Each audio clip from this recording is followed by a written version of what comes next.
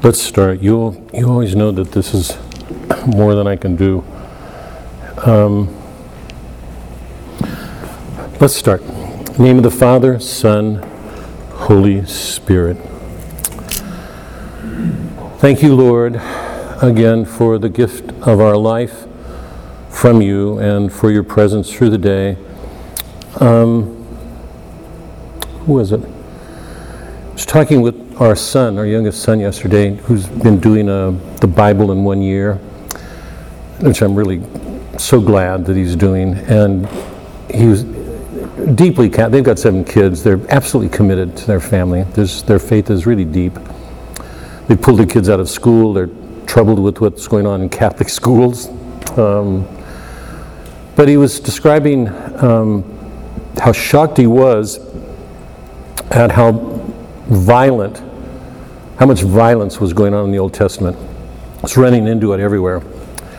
And I'm only saying that because the work that we've been doing for the last several months, many months, 6 months, whatever it's been, in scriptures, in Revelation, and now in Moby Dick, I mean, it's almost been unruly violence.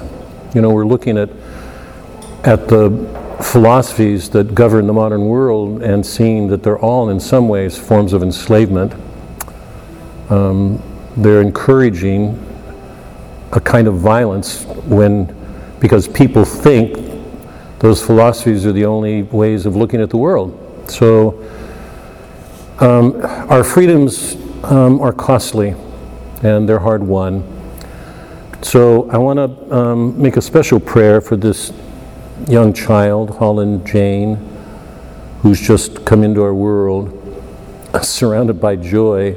Somebody's going to have to watch out for the grandmother and this one. Keep an eye on her. Surround that child with your protection. Help her to be safe, to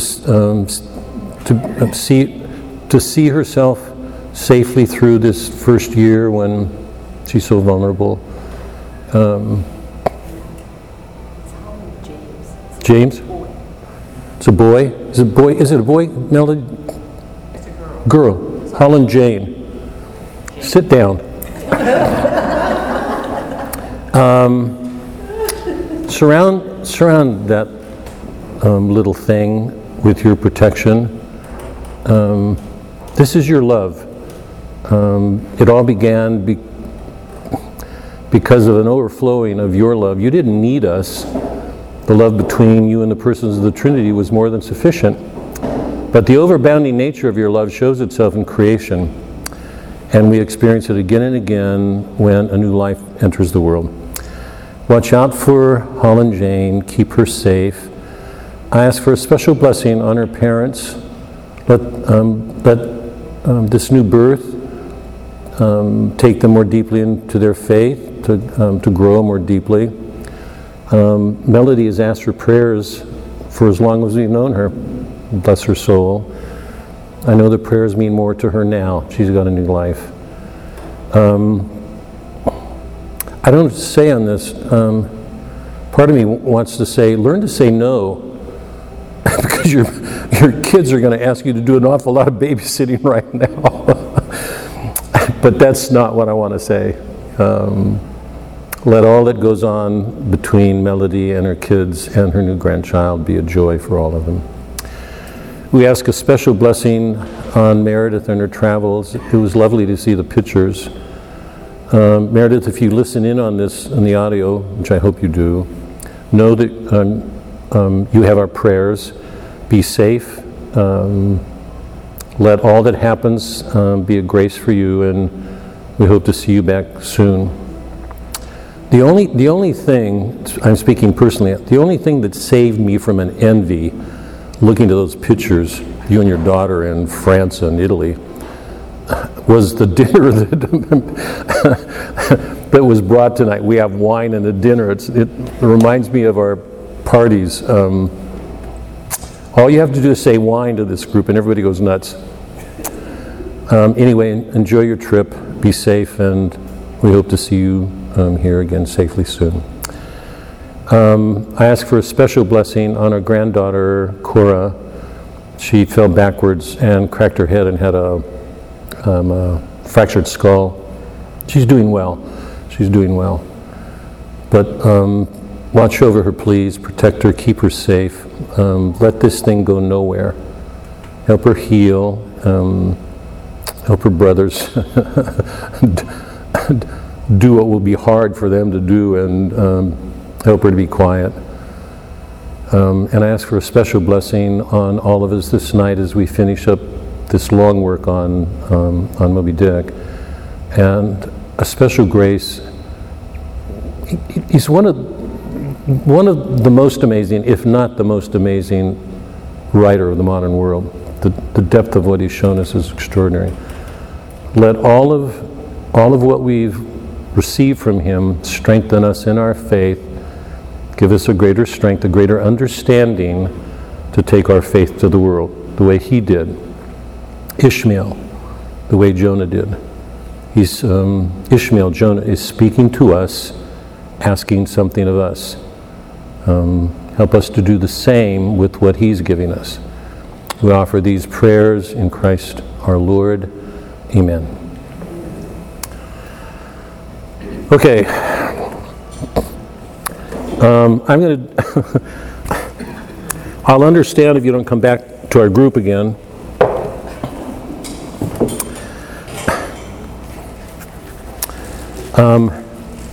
We may have to revise our schedule going forward, just so you know. I'm having serious thoughts that maybe the best thing we should do is put away our books and just meet once a week to eat, have wine, and maybe talk about all the works that we've done. Like a recipe club? I would just call it an eating, drinking club.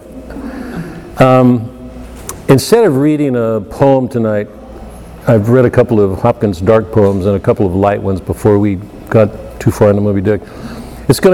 Moby Dick is going to end darkly, you know that.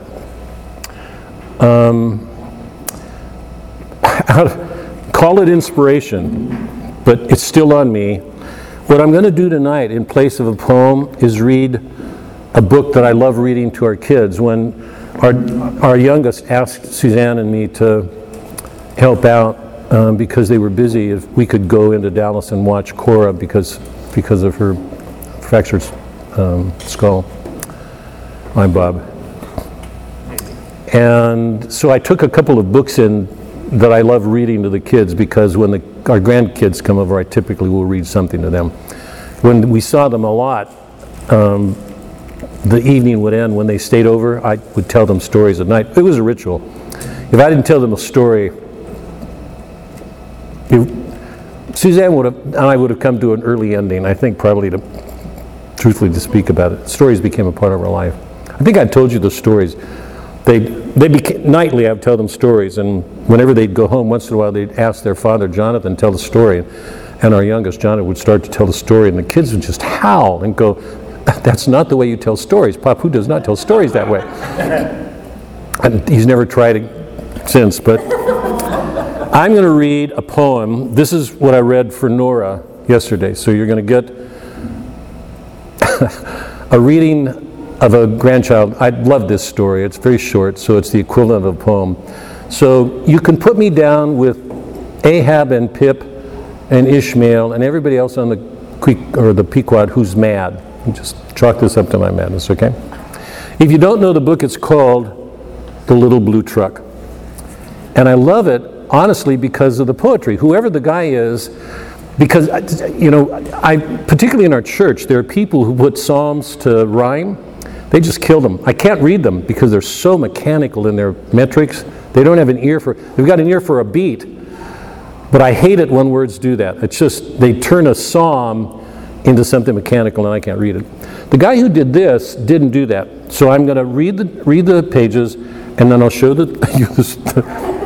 so you can, this is what show and tell at the library? We sit on the floor. What? We sit on the floor. Just kidding. So the little blue truck, okay. Little blue, hold on, sorry. It's funny when I think about the poems that we've read over the years. You probably remembered this one more than any of the others we've ever read. The Little Blue Truck.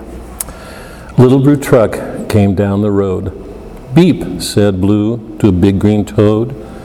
Toad said, croak, and winked an eye when Little Blue Truck went rolling by. You guys feel like you're having a bedtime story told you? Suffer with me. It's only 2 minutes, okay? Cluck, said a chicken, and her chick said, peep. Ma, said a goat. Blue said, beep. Neigh, said a horse. Quack, said a duck. Beep, said the friendly Little Blue Truck.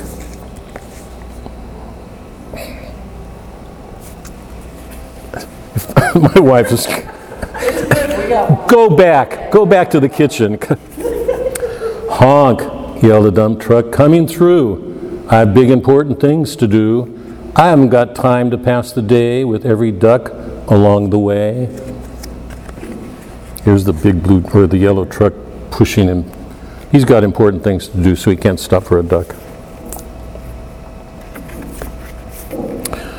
Room went the dump around a curve. He saw a puddle and he tried to swerve. Into the mud rolled a big fat truck, and his big important wheels got stuck.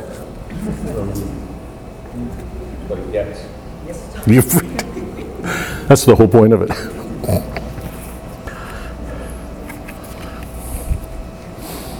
His heavy-duty dump truck tires were sunk down deep in muck and mire. Honk, cried the dump, and he sounded scared, but nobody heard or nobody cared.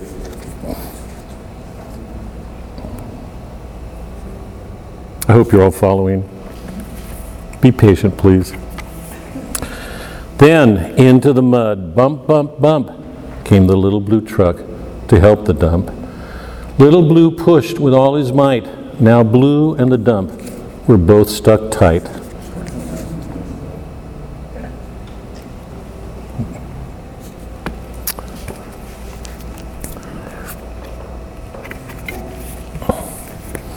Help, help, help, cried the Little Blue Truck. Beep, beep, beep, I'm stuck. Everybody heard that beep, beep, beep. The cow came running with the pig and the sheep.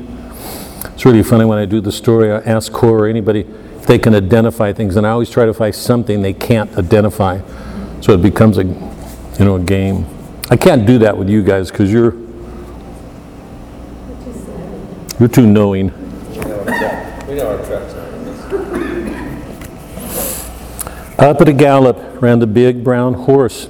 Goat jumped over the fence, of course. The hen came flapping with the chick and the duck, and everybody pushed the Little Blue Truck. So you can see everybody's getting behind Blue, who's trying to push the truck. And I think you know what's going to happen. Everybody's trying to help out, even though this guy didn't deserve it. All together, 1, 2, 3. By the way, this is probably the antidote moral to Moby Dick. Sorry, I shouldn't do this. If you remember when the Pequod is going into the chase in the very last, the crew is described as one person. They were so unified in their action. So here, all together, 1, 2, 3, one last push, and the trucks were free. Melody, are you liking this? You get this book, and just know this.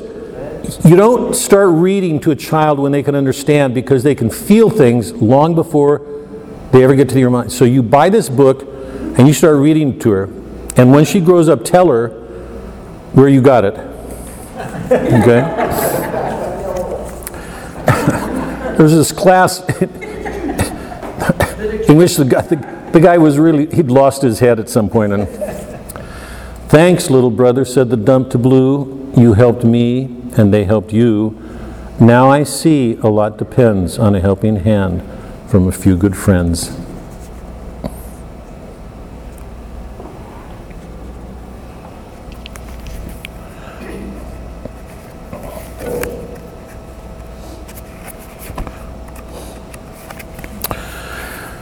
Beep, said Blue. Who wants a ride? Everybody scrambled to jump inside. Oink, quack, bah, moo, cluck, peep, neigh, croak, ma. Everybody has voices, including stones. Every sheep, So they all jumped inside with their own. It's like the speaking in tongues when the disciples met. I'm halfway serious here. They've all got their own.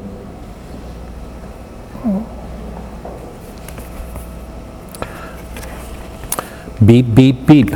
That's the story of the little blue truck. That's my grandson's favorite book for a long, long time. This one? I cannot wait to tell my daughter that they were speaking in tongues. She'll think that I've really lost it. Well, it's a lot easier to take than copy. I hope you guys will pardon me for that. Does that mean we don't get done? Sorry? Does that mean we don't get done?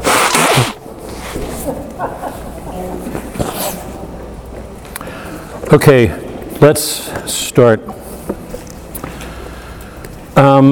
Remember last week I had told you that it was really important to see that Melva was doing something extraordinary.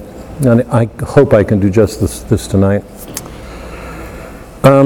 He was writing at a time when the Christianity is failing. New England Christian world is in collapse.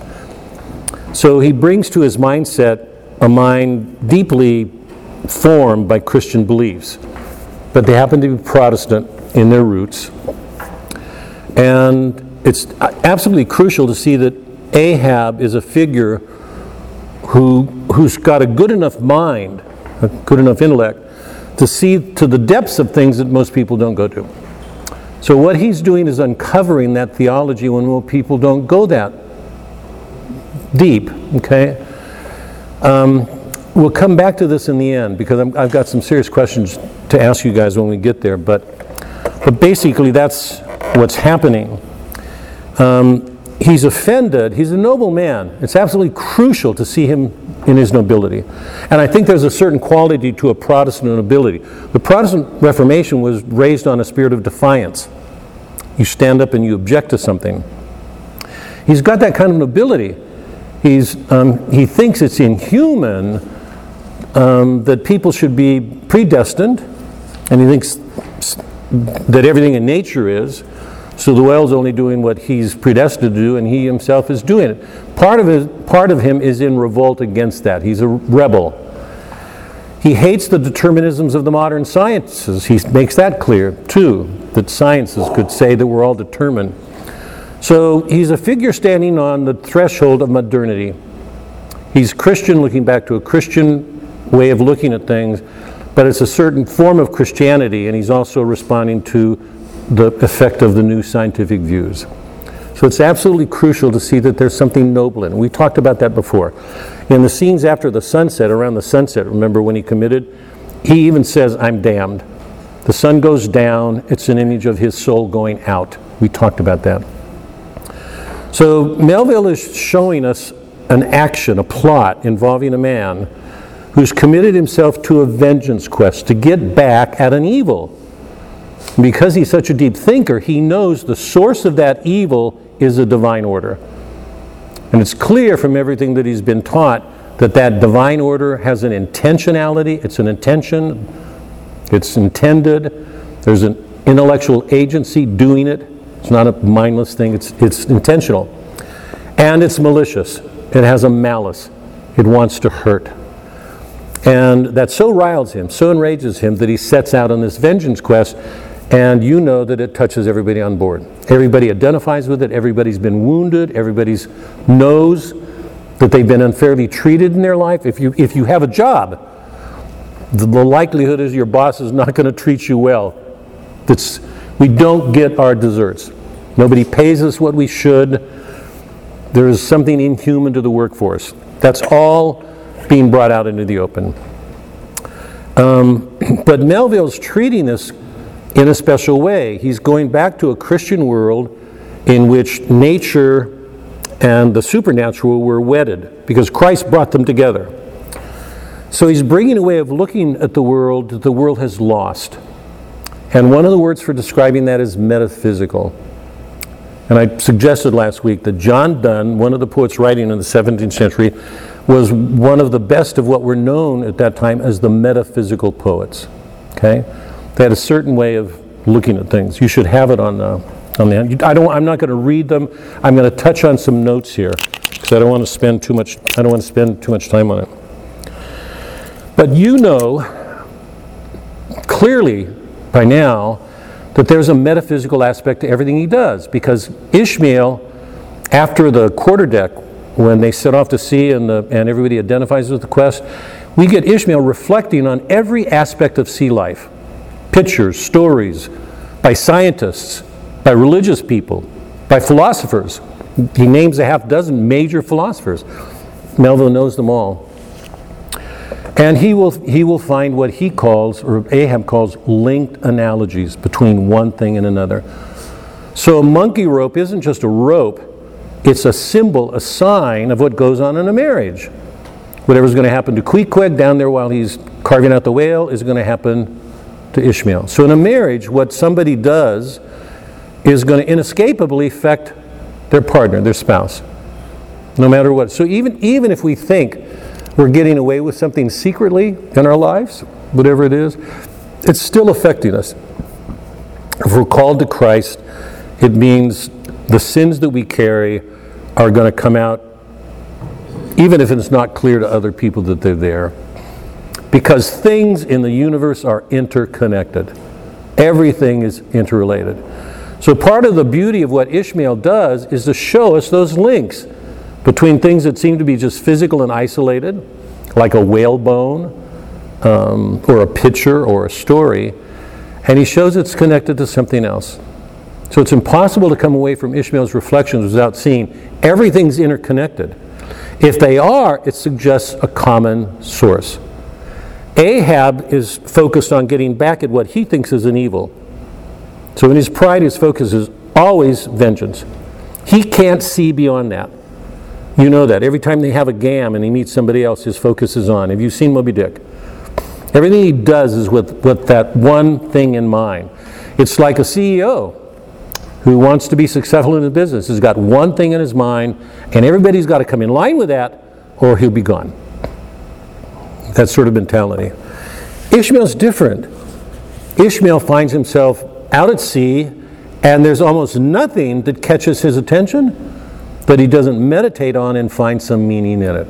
Stones, the head of a whale, the length of the whale, a story, it doesn't matter, okay?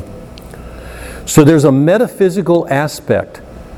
What Melville is doing is what Dante did in the Divine Comedy, because Dante was operating under a mind, particularly as he got it from St. Thomas, a mind that saw that there was being everywhere. Everything had a flower, whispers, being, the beauty of it, the form of it, yeah? If you look at a butterfly, Suzanne was looking at a butterfly the other day and saying she just was amazed by its symmetry, the beauty, the way the colors lined up symmetrically. When you find that repeated over and over again in nature, you can't just say these are accidents. There's a purpose to nature, there's a beauty, there's a form, which means insofar as each one of them has being, glimmers or whispers, gives some sense of beauty, something, that they have an ultimate source. And you remember in the Old Testament when Moses went to Yahweh and he had to talk with the people, he said, what do I say? What's your name? What do I tell them? Yahweh said, tell them, I am that am. That is, I am being. He is. That's who he is. That's his name. So all things share in being. So we've got Ahab on one hand, focused on getting back, and Ishmael, who's discovering on this trip. Remember, he went out ready to shoot people. He was so depressed, so dark. He was bringing up funeral lines. He gets on board and finds these shadows, appearing and dark things happening. He becomes involved in the quest. But very gradually, as he's out at sea, and sea is a place for meditating. It's where you let your mind go. He's finding meaning everywhere. So that's the tension, okay? So here's some examples from, I'm just going to read some lines. In The Good Morrow, it's like that moment with Nicodemus. When they fell in love, this couple, they asked themselves, what did they do before that day? Because once you fall in love, it's as if you enter a new time. So love is described in terms of a new day. I wonder by my troth what thou and I did till we loved. Were we weaned till then, but sucked on country pleasures childishly? Is everybody following? When you fall in love, it's as if you enter a new world. You're not the same person you were before when you were alone, didn't have anybody you could count on, or get angry at, or so love is compared to a day, a change in a day, the good morrow. You could read each of these poems and find something. I'm not going to go through them all. The second page, she's all states and all princes I, nothing else is. Princes do but play us. Compared to this, all honors mimic, all wealth alchemy. Thou son art half as happy as we, in that the world's contracted thus. In love, everything that exists in them through each other in that act of love. So they've got something princes don't have, kings, even the sun, and all, that all throws the light.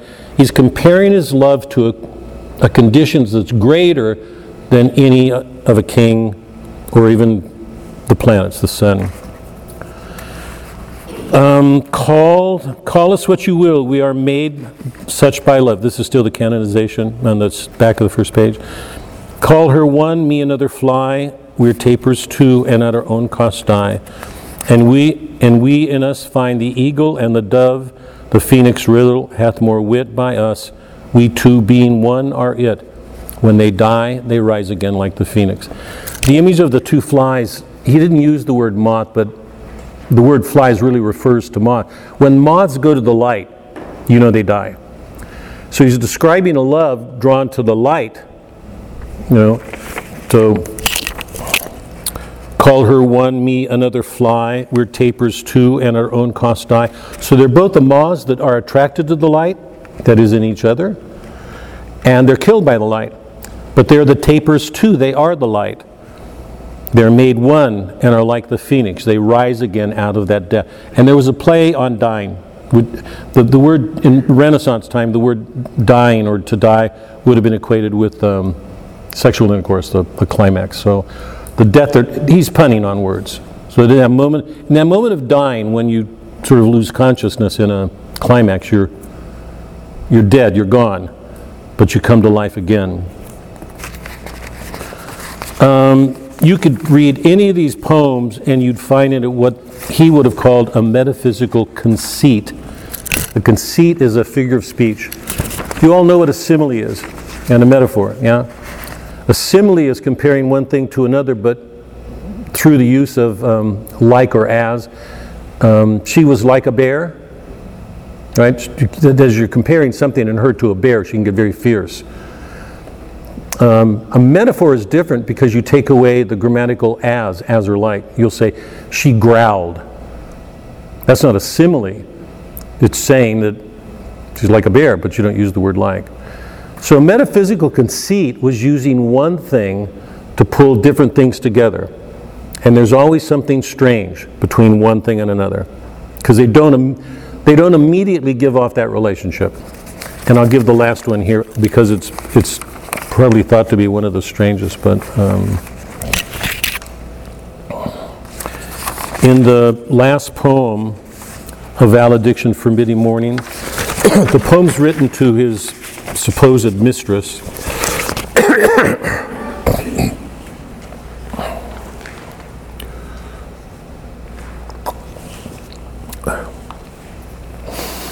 As virtuous men pass mildly away and whisper to their souls to go, while some of their sad friends do say, the breath goes now, and some say no.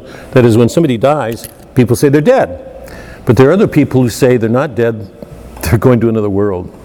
It's a stopping off. And so let us melt and make no noise, no tear floods nor sigh tempests move. 'twere profanation of our joys to tell the laity our love. They're not going to get hysterical. They're not going to weep when they pass or leave or depart and come back or die. Moving to the earth brings harms and fears. Men reckon what it did and meant, but trepidation of the spheres, though far greater, is innocent. Dull sublunary lovers love, whose soul is sense. We live in our bodies and our senses. Cannot admit absence, because it doth remove those things which element it. The last thing we want to do is lose each other or be absent. We miss each other when we're gone. But we by a love so much refined that ourselves know not what it is, enter assured of the mind, careless, eyes, lips, and hands to miss. Our two souls, therefore, which are one, though I must go, endure not yet a breach, but an expansion, like gold to airy thinness beat. You can keep beating gold forever, and it'll just keep expanding. It won't die. It won't break. If they be two, they are two, so as stiff twin compasses are two. Thy soul, the fixed foot, makes no show to move, but doth at the other one. You guys have a picture of this, yeah? Compasses like this. What do you call them? Mechanical artist, architect compasses, drawing compasses. You know that the one foot is fixed, and you can move the other. And so if it moves out, the fixed foot moves towards it. If it comes in, it moves in. But they're never separated. The one is always holding on to the other, responsive to it in whatever it does. Thy soul, the fixed foot, makes no show to move, but doth if the other do.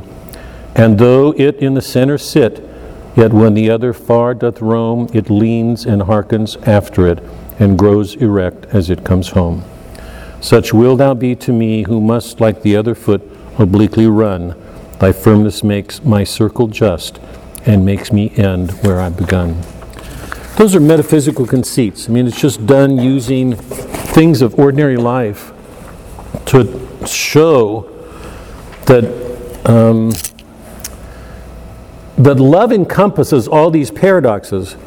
That's the nature of love. Love should not close us in. The very nature. Link it to Christ. If He's the creator of all things, to love with Him means, in some sense, we should find ourselves opening to all things. The mind, the world should enlarge, not shrink with Him. Okay. So there's that quality, what I'm calling a metaphysical quality, to all that's happening with Ishmael. When he looks at something, he's always finding some connection between that and something else. So as we read Ishmael, we're experiencing the interconnectedness of the world. It's not a scientific world in which things are isolated and disconnected. Everything is interconnected. So we're watching two ways of looking at the world. Ishmael's goes back to a Catholic medieval way of looking at the world. All things are interconnected because they have the same source. And a scientific world and a Reformation world that's very dark. Very, very dark. Okay? Let me stop there before we... You were coughing, sorry. Oh, I'm good with the wine. Thanks, Doug.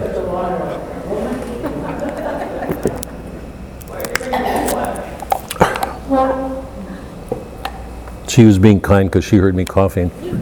That one is going to go. I told her the wine was fine. Okay, let's start. Moby Dick. You were having the Beaujolais, I believe? God, you guys are, holy cow. I was watching you Thanks. to see which one you would choose. Thanks. That's good, thanks. Okay. Thank you, thanks. Wow. Let's not stop at 8:30.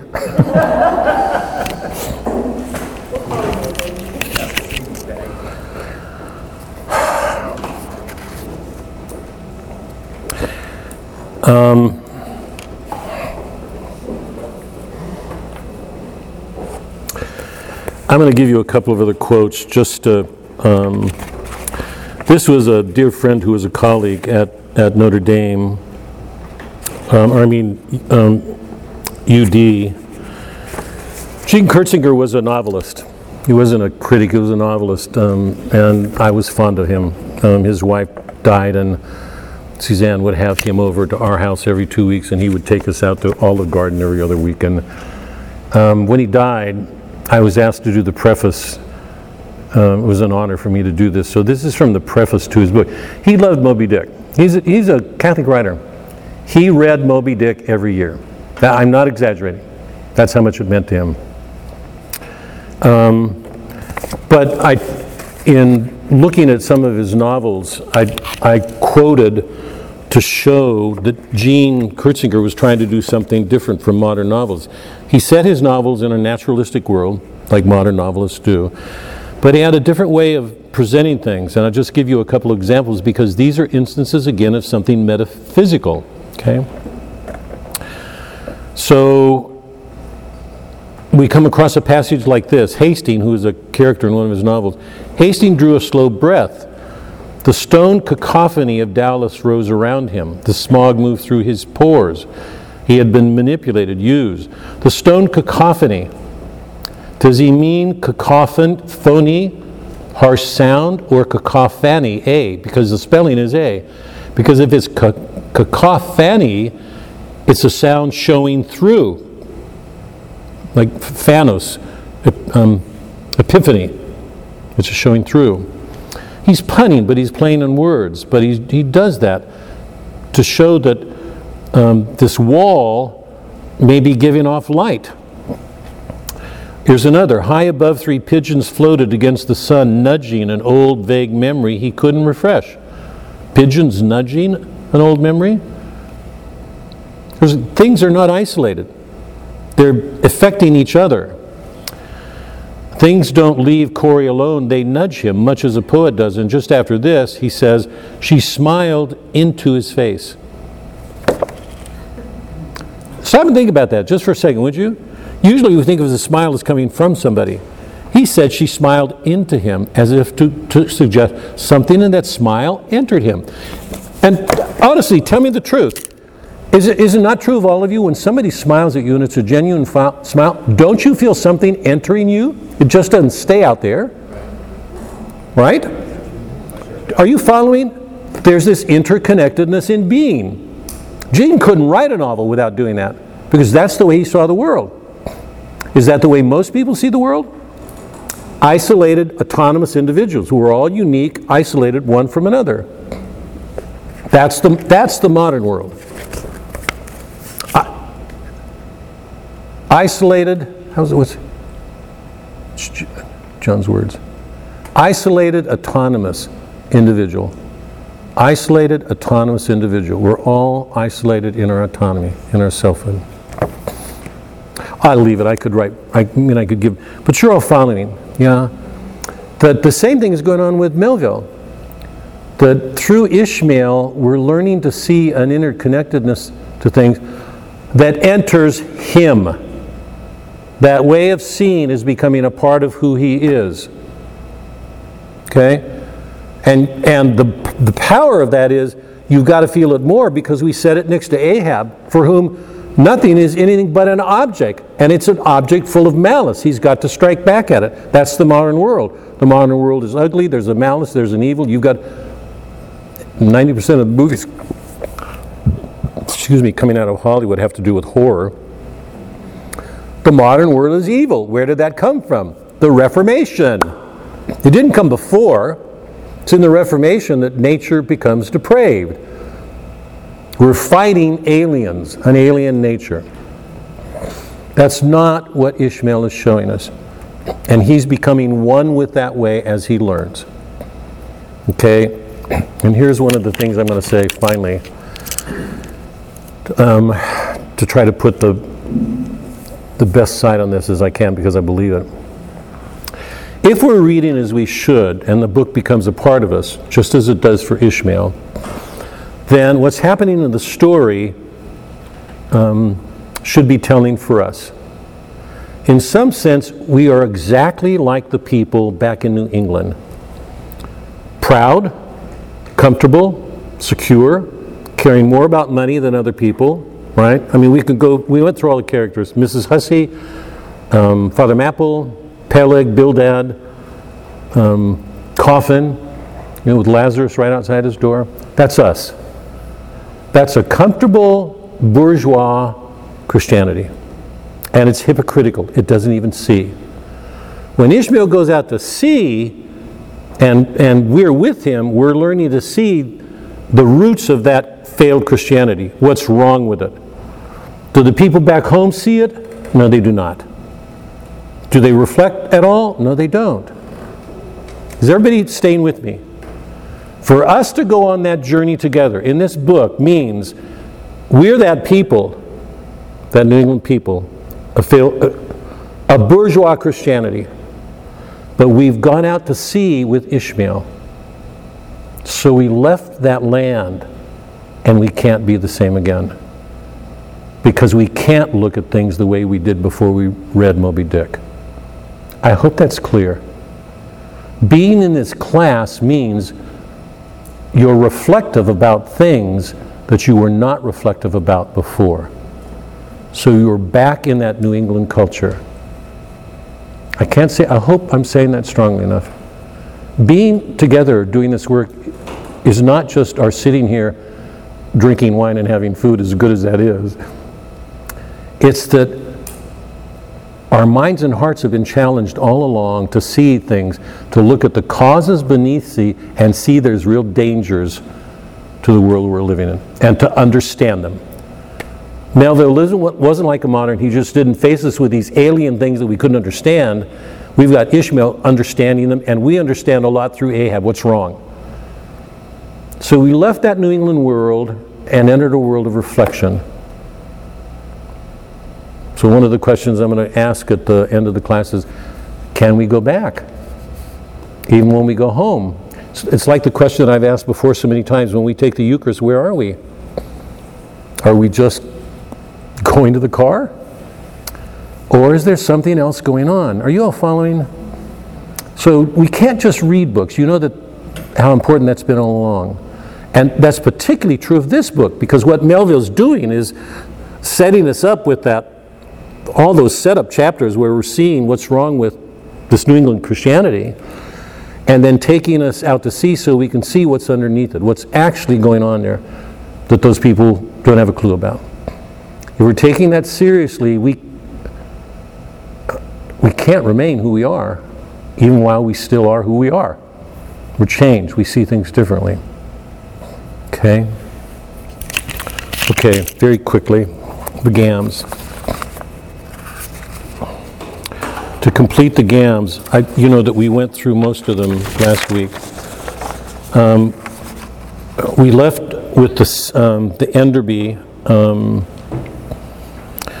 The Enderby, those aware of the mysteries but being materialist or pragmatist face it with stoic denial and glibness. They laugh it off. It's easier to be a skeptic because then you don't have to deal with pain or suffering. Remember, the captain lost his arm, and the surgeon who performed the surgery, both of them tended to laugh everything off. We know people like that. Their only response to the world is to laugh things off. It's their response to the pain, because the pain is so real.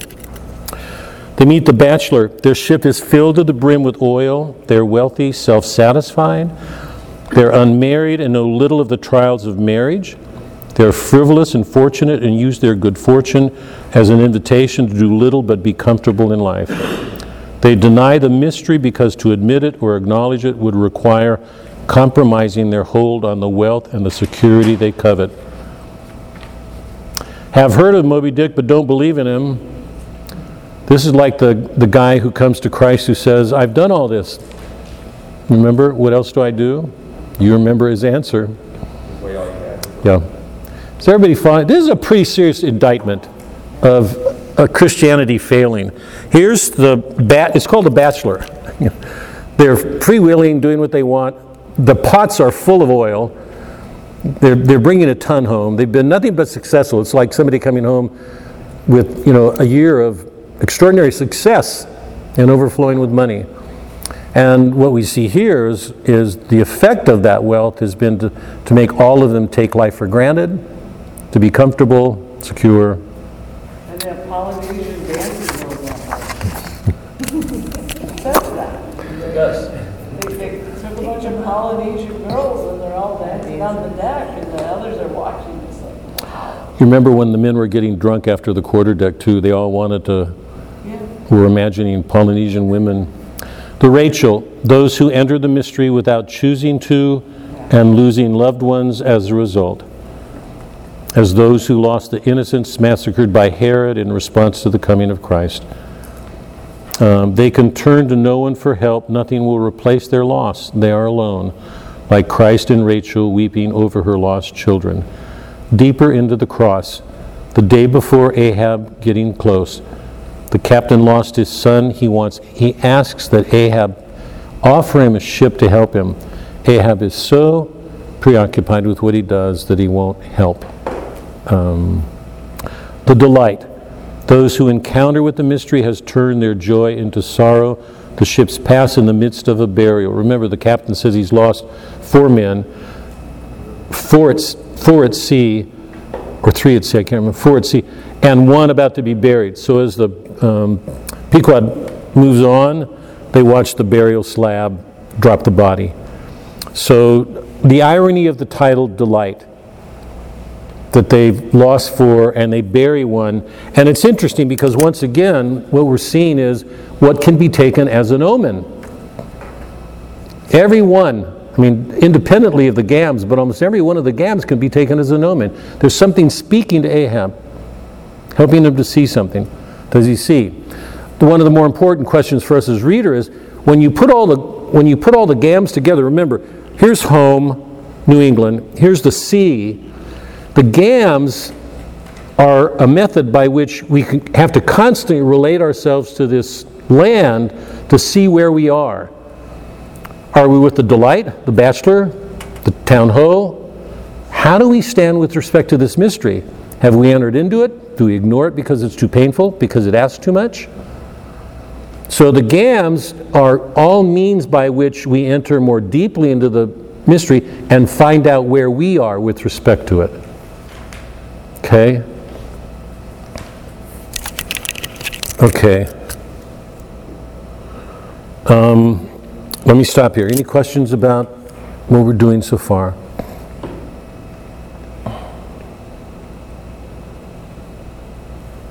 This is a pretty, what's beautiful, this is an amazing book.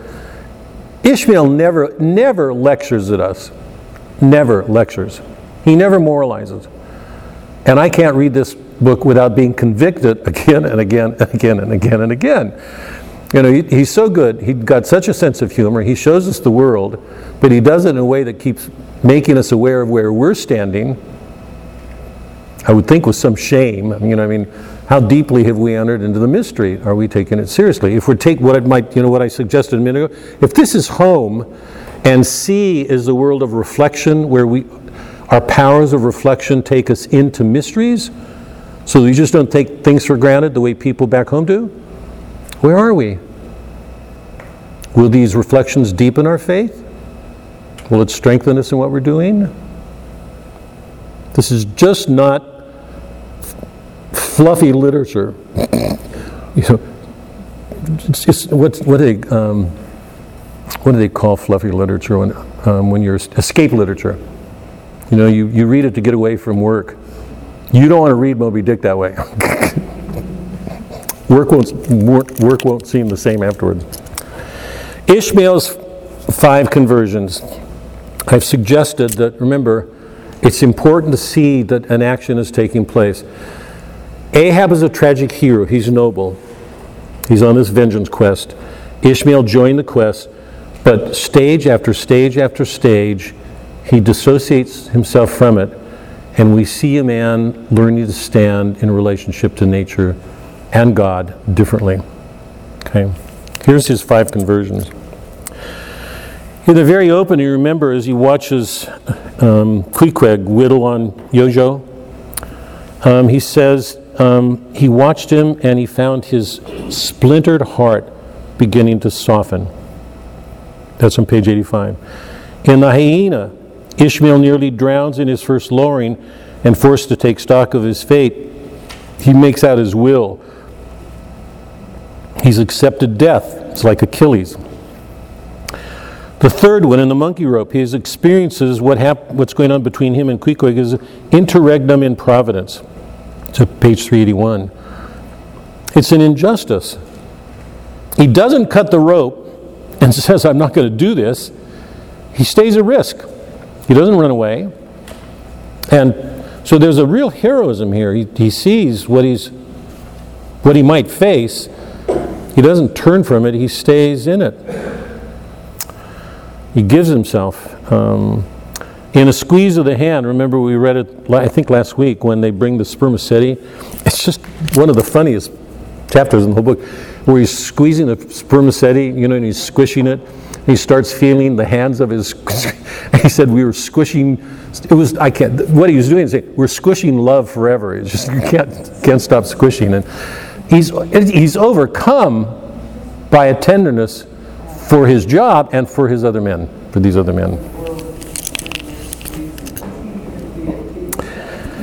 In the try-works, we saw that last week. Remember, he looks into the oven and he finds an infernal vision. And it changes his stance towards fire. He's actually turned around and he almost brought the ship to its end. So there's a moment when he has to turn when, for the first time in the narrative, we see that Ishmael actually sees evil for what it is. And it's frightening. It's terrifying to see. Remember the description, the ship going to hell? The fire of it just taking it to hell? Okay, let me stop. Any questions about what we're doing? What I would like to do for the next 20 minutes is very quickly go through some of the chapters, just summarize them and read them, because I want to get to the end and ask what to me are some of the troubling questions for the whole book. But before I do, any questions on anything we've done up to this point? I'm just going to do a quick summary and in keeping with my practice, what I'd like to do is at this point let the book speak as much as it can, so you're hearing the words of what goes on in these chapters. But I want to get to the end of the book. So any questions about?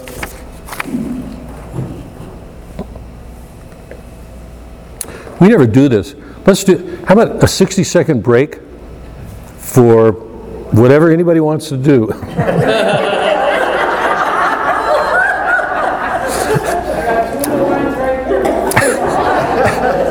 How do I delete that off air?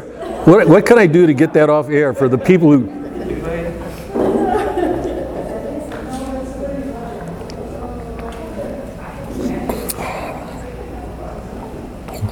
You're to blame for all of this tonight.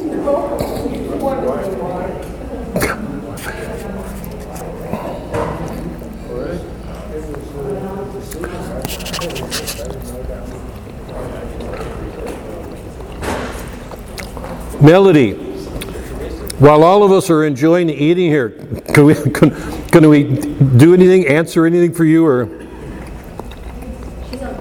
I have to confess, I haven't read much the last 2 weeks, so I'm looking forward to reviewing the notes and finishing. I do want to finish it. I really have enjoyed this book, so.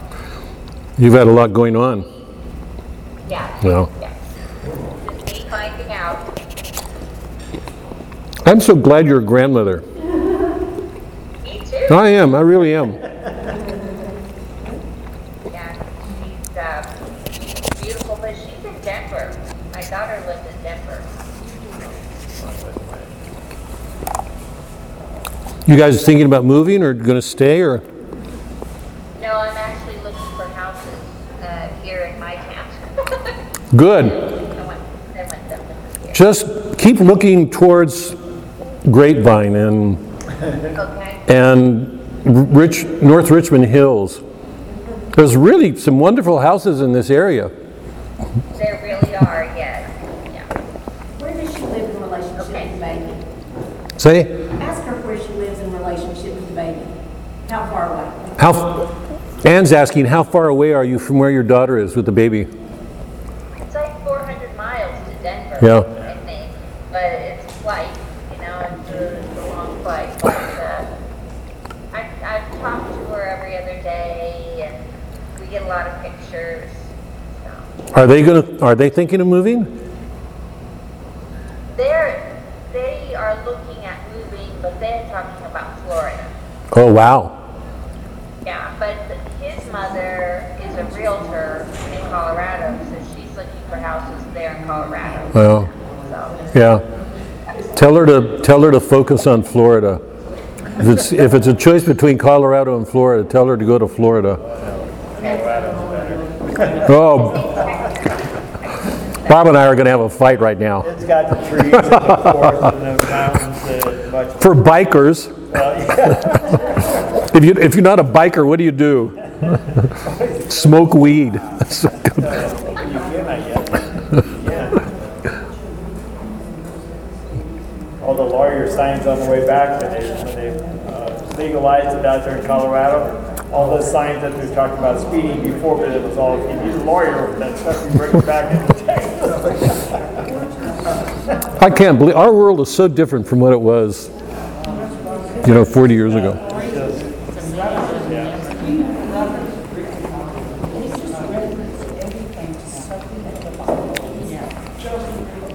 Okay, let's go back to work. We've got.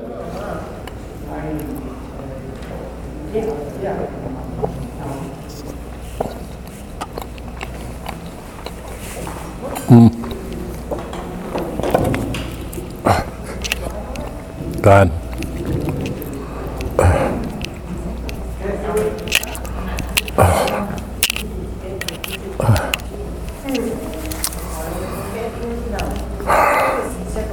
Go back. Okay. Put on your rolling skates. Put on your roller skates. Doc.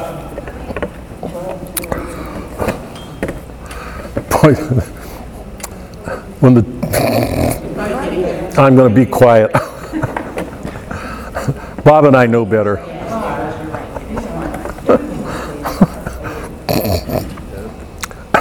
Suzanne, we're waiting.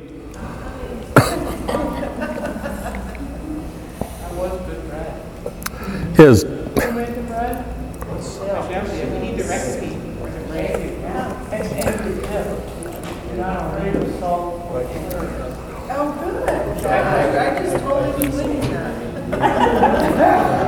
My son is in the break, making his own bread, because we don't bother to clean it out, and they have a fast, like once or twice a month. So we go lunch of bread and wine, so I'm just gonna make my own bread. You know, we first have to, why? okay, stay with me. Stay with me, you guys, because I'm going to.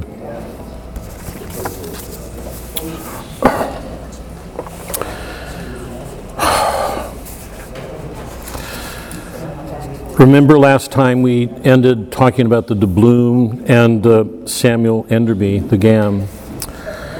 In chapter 102 in the Bower and the Arsacides, Ishmael describes.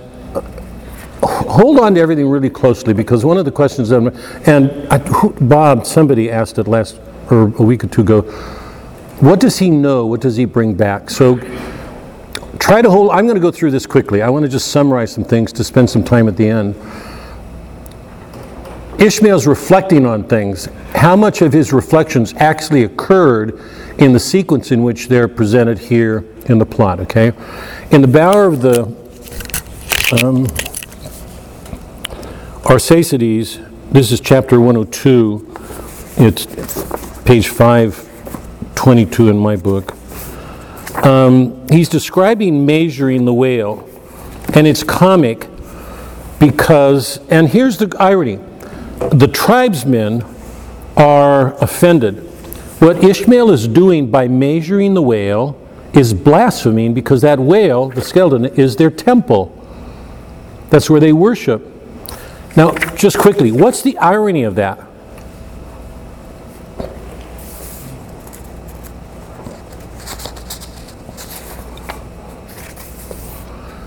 The whole modern scientific world is based on quantifying mathematics. I'm not exaggerating that. The whole approach to modern science is mathematical. It quantifies everything. It reduces it to something measurable. You can control it. Here, you've got a savage people holding on to customs of something sacred that's, in some sense, a parody of what goes on in the modern world, because the whole modern world has turned that upside down. They've made science and an attempt to quantify everything absolute knowledge at the expense of religion. He knows what he's doing here. In chapter 106, when he leaves the Enderby, remember he injures his leg again, and he has to have it redone.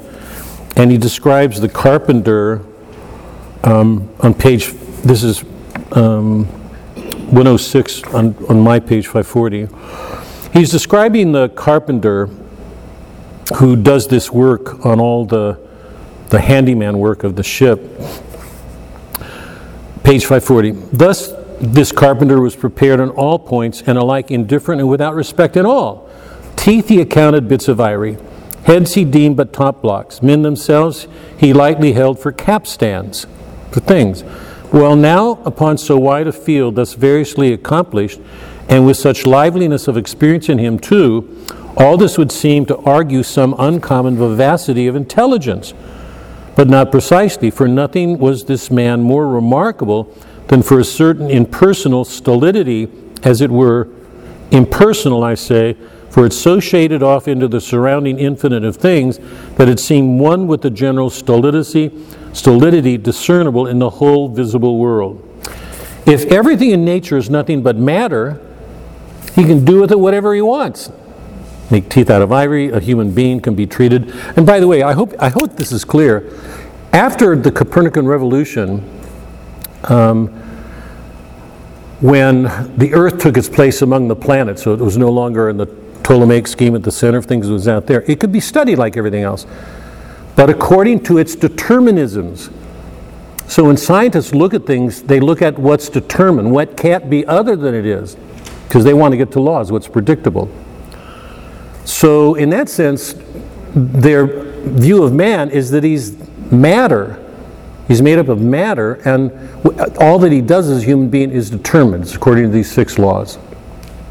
So you've got artificial intelligence communities that think they can make human beings out of machines and remake our human nature. And so even if we think this is new, I mean, remember I quoted that book, How We Became Post-Human? This woman is making an argument that if we do certain things, we can create something superior to human beings. Even if we think that's new, it isn't.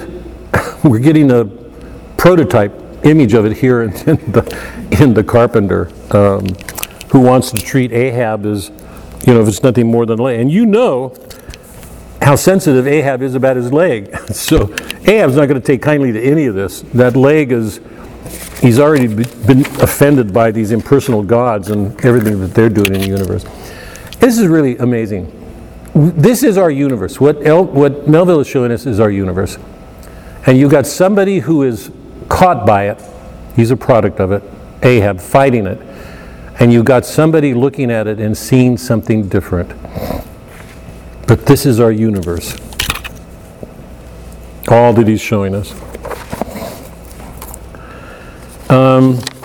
He likens the carpenter to Prometheus, who is the one who created man, who gave him fire so that he could learn. So on page 41 it says, he was a pure manipulator. His brain, if he'd ever had one, must have early oozed along into the muscles of his fingers. He's like one of those unreasoning but still highly useful multum in parvo. It's a contrivance. Everything is mechanical. Queequeg gets sick, and he makes his coffin on page 553. He makes his coffin, and if you remember from the chapter, he takes his Yojo, in with him, and he prepares for his death. So he takes all of these things to accompany him on his journey. Page 553. Queequeg now entreated to be lifted into his final bed, that he may make trial of its comforts. if any it had. He lay without moving a few minutes, then told one to go to his bag and bring out the little god, Yojo. Then crossing his arms on his breast with Yojo between, he called for the coffin lid, Hatchie called it, to be placed over him. The head part turned over with a leather hinge, and there lay Queequeg in his coffin with little but his composed countenance in view. Rarmai, it will do, it's easy.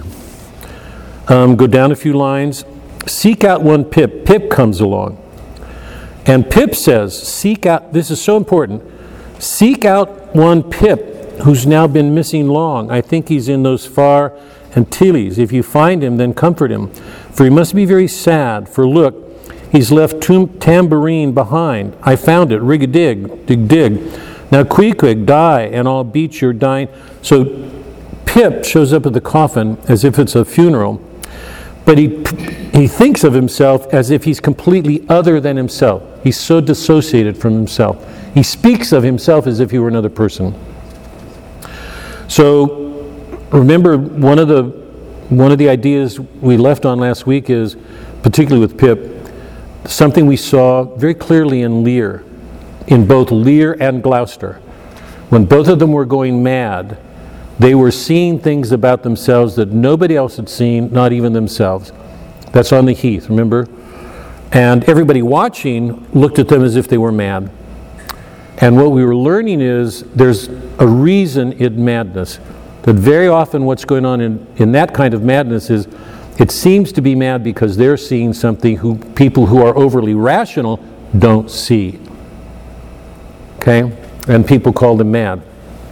And the wonderful end, if you'll remember it for a minute, I mean, lots of critics don't read the ending that way, but I do.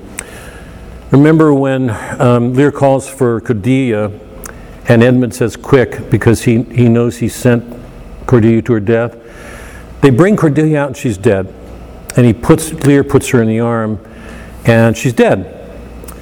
Everybody's watching. The doctor, who's the scientist, is watching this take place. And then Lear says, in this tender moment, when he says unbutton, it's as if he needs air. And then he suddenly goes, look there, and it's as if he sees breath. And it's those lines where he goes, never, never, never, never, never, never, he'll never see her again, but then he goes, look there. The doctor says, let him be, because he thinks he's mad. But the question we're left with is, does he see Cordelia in the next life? My position, my position is he sees her. She's on that threshold. Desdemona has the same moment in Othello, when she's dead, if you remember, and she comes back to life again, and somebody says, who did this to you? And she says, nobody, I myself. She's taking blame. The feminists say she's protecting her husband. The other possibility is she's on that threshold, this liminal, what's called a liminal experience, where you're in the threshold of this life, looking into the next one, seeing things you didn't hear. So this whole theme of reason and madness is focused in particularly Pip, and in some ways with Ahab. Okay? Here we've got Pip talking about himself, knowing that he's mad and somebody else. 554, Pip continues, form 2 and 2, let's make a general of him. Ho, where is his harpoon? Lay it across here, rig-a-dig, dig-dig, huzzah. Oh, for a gamecock now to sit upon his head and crow. He's looking at Queequeg, who's preparing to die. Queequeg dies game. Mind you that. Queequeg dies game. Take ye good heed of that. Queequeg dies game. I say game, game, game. But base little Pip, he died a coward. Died all a shiver, out upon Pip. Because remember, he's been accused of a coward. Queequeg's looked at as a hero. Now, how are we going to look at these two figures at the end of the story? When Queequeg goes down, so does Pip. The only one who survives is Ishmael. Who's a coward? Who's the hero? In the terms in which things are unfolding right here.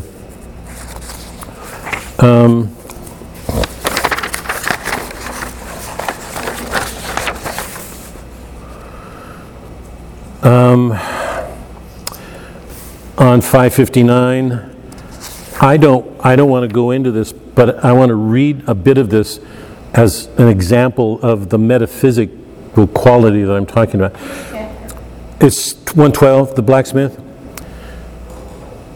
Ishmael is describing the blacksmith doing his work, but we learned that the blacksmith lost his family, and instead of committing suicide, it was less common then than it is today, but instead of committing suicide, he shipped out.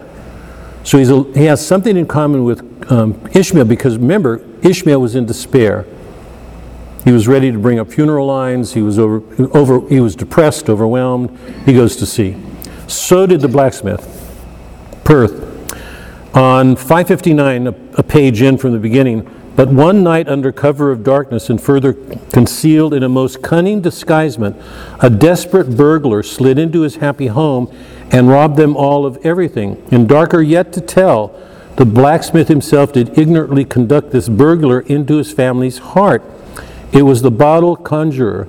Upon the opening of that fatal cork, forth flew the fiend. There's the first literal identification with Fedallah and Ahab, who's fiendish. He's got Fedallah in him. Forth flew the fiend and shriveled up his home.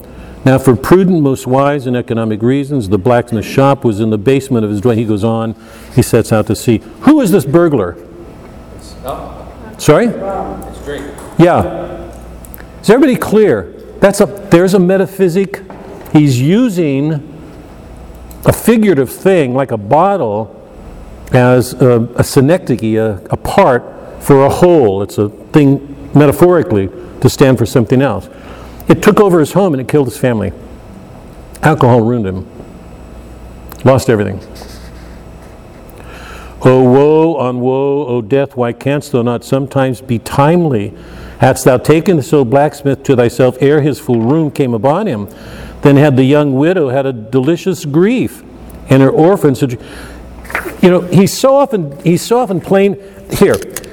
The backstory of this novel is predestination. It's one of the governing things that so torments Ahab.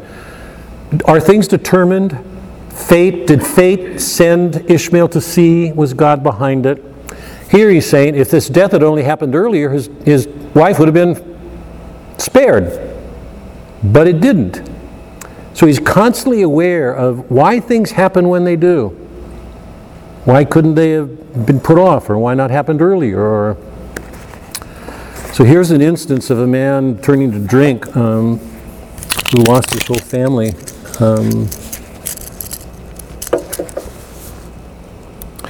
They meet the bachelor. We've gone through it. Three things I'm just going to touch on briefly. Ahab looks at the quadrant one day, and the quadrant relates him to the sun. Is that right? The quadrant relates him to the sun. And he crushes it, stomps on it, kills it, because he says, it tells me where I am now, but it won't tell me where I'll be. He wants control of the future. That's part of what this vengeance quest does. I hope everybody's following this. If you want to get back at somebody, in some sense you're trying to control the future. You're trying to be like God. Because it's out of our hands, right? The quadrant he crushes because it won't tell him where he wants to be. So one of the instruments that should help him navigate, he does away with. In a few chapters, he's going to do the same thing with a compass, because the compass will relate him to other things on the earth, where he is north, south. No, it's destroyed in the storm, and he makes a new needle himself. So he takes control of it and does it himself. The log line tells the speed of the ship, and it's old and corrupted. He wants to make a new one. They pull the line up and put it back on, and it breaks, it snaps. And I want to get to that because Pip on 597, Pip comes in again in a touching way. Here. So, three navigational instruments, three pieces of technology Ahab takes complete control over. So he's not turning to the way in which reason can be used through technology to help guide him. His hubris is so great that he places himself above it. Hold on to this, you guys, really well. When we do, if we get there, because I want to get to it right away. If we get to go down Moses, which is Faulkner's answer to this, Ike, the chosen one. Remember, so this is Ishmael, the outcast. Go down Moses, the hero is Ike. And it's going to be a very modern reading of Isaac. Isaac as a boy is going to be tutored by an Indian, Old Sam Fathers. And he will have to make a choice with respect to his watch, his compass, and his gun. The three pieces of technology that all hunters use. I'm not going to tell you what happens. But hold on to this point here, because Ahab has just taken control, dismissed one of them, taken control of these three instruments of technology, so that his relationship to Moby Dick is one completely of his own. It's a little bit like Star Wars when the voice says, what does that voice say? Use the Force. But he's in the cockpit, and he's got to drop the bomb, and he says, use the Force. It's saying, give out the technology. That at that point you can't depend on the machine. It's got to be something intuitive between you and nature, because you're going to go to deeper sources of rationality to do that. So Ahab's at this point now, okay? 597 in the log on the line. This is chapter 125.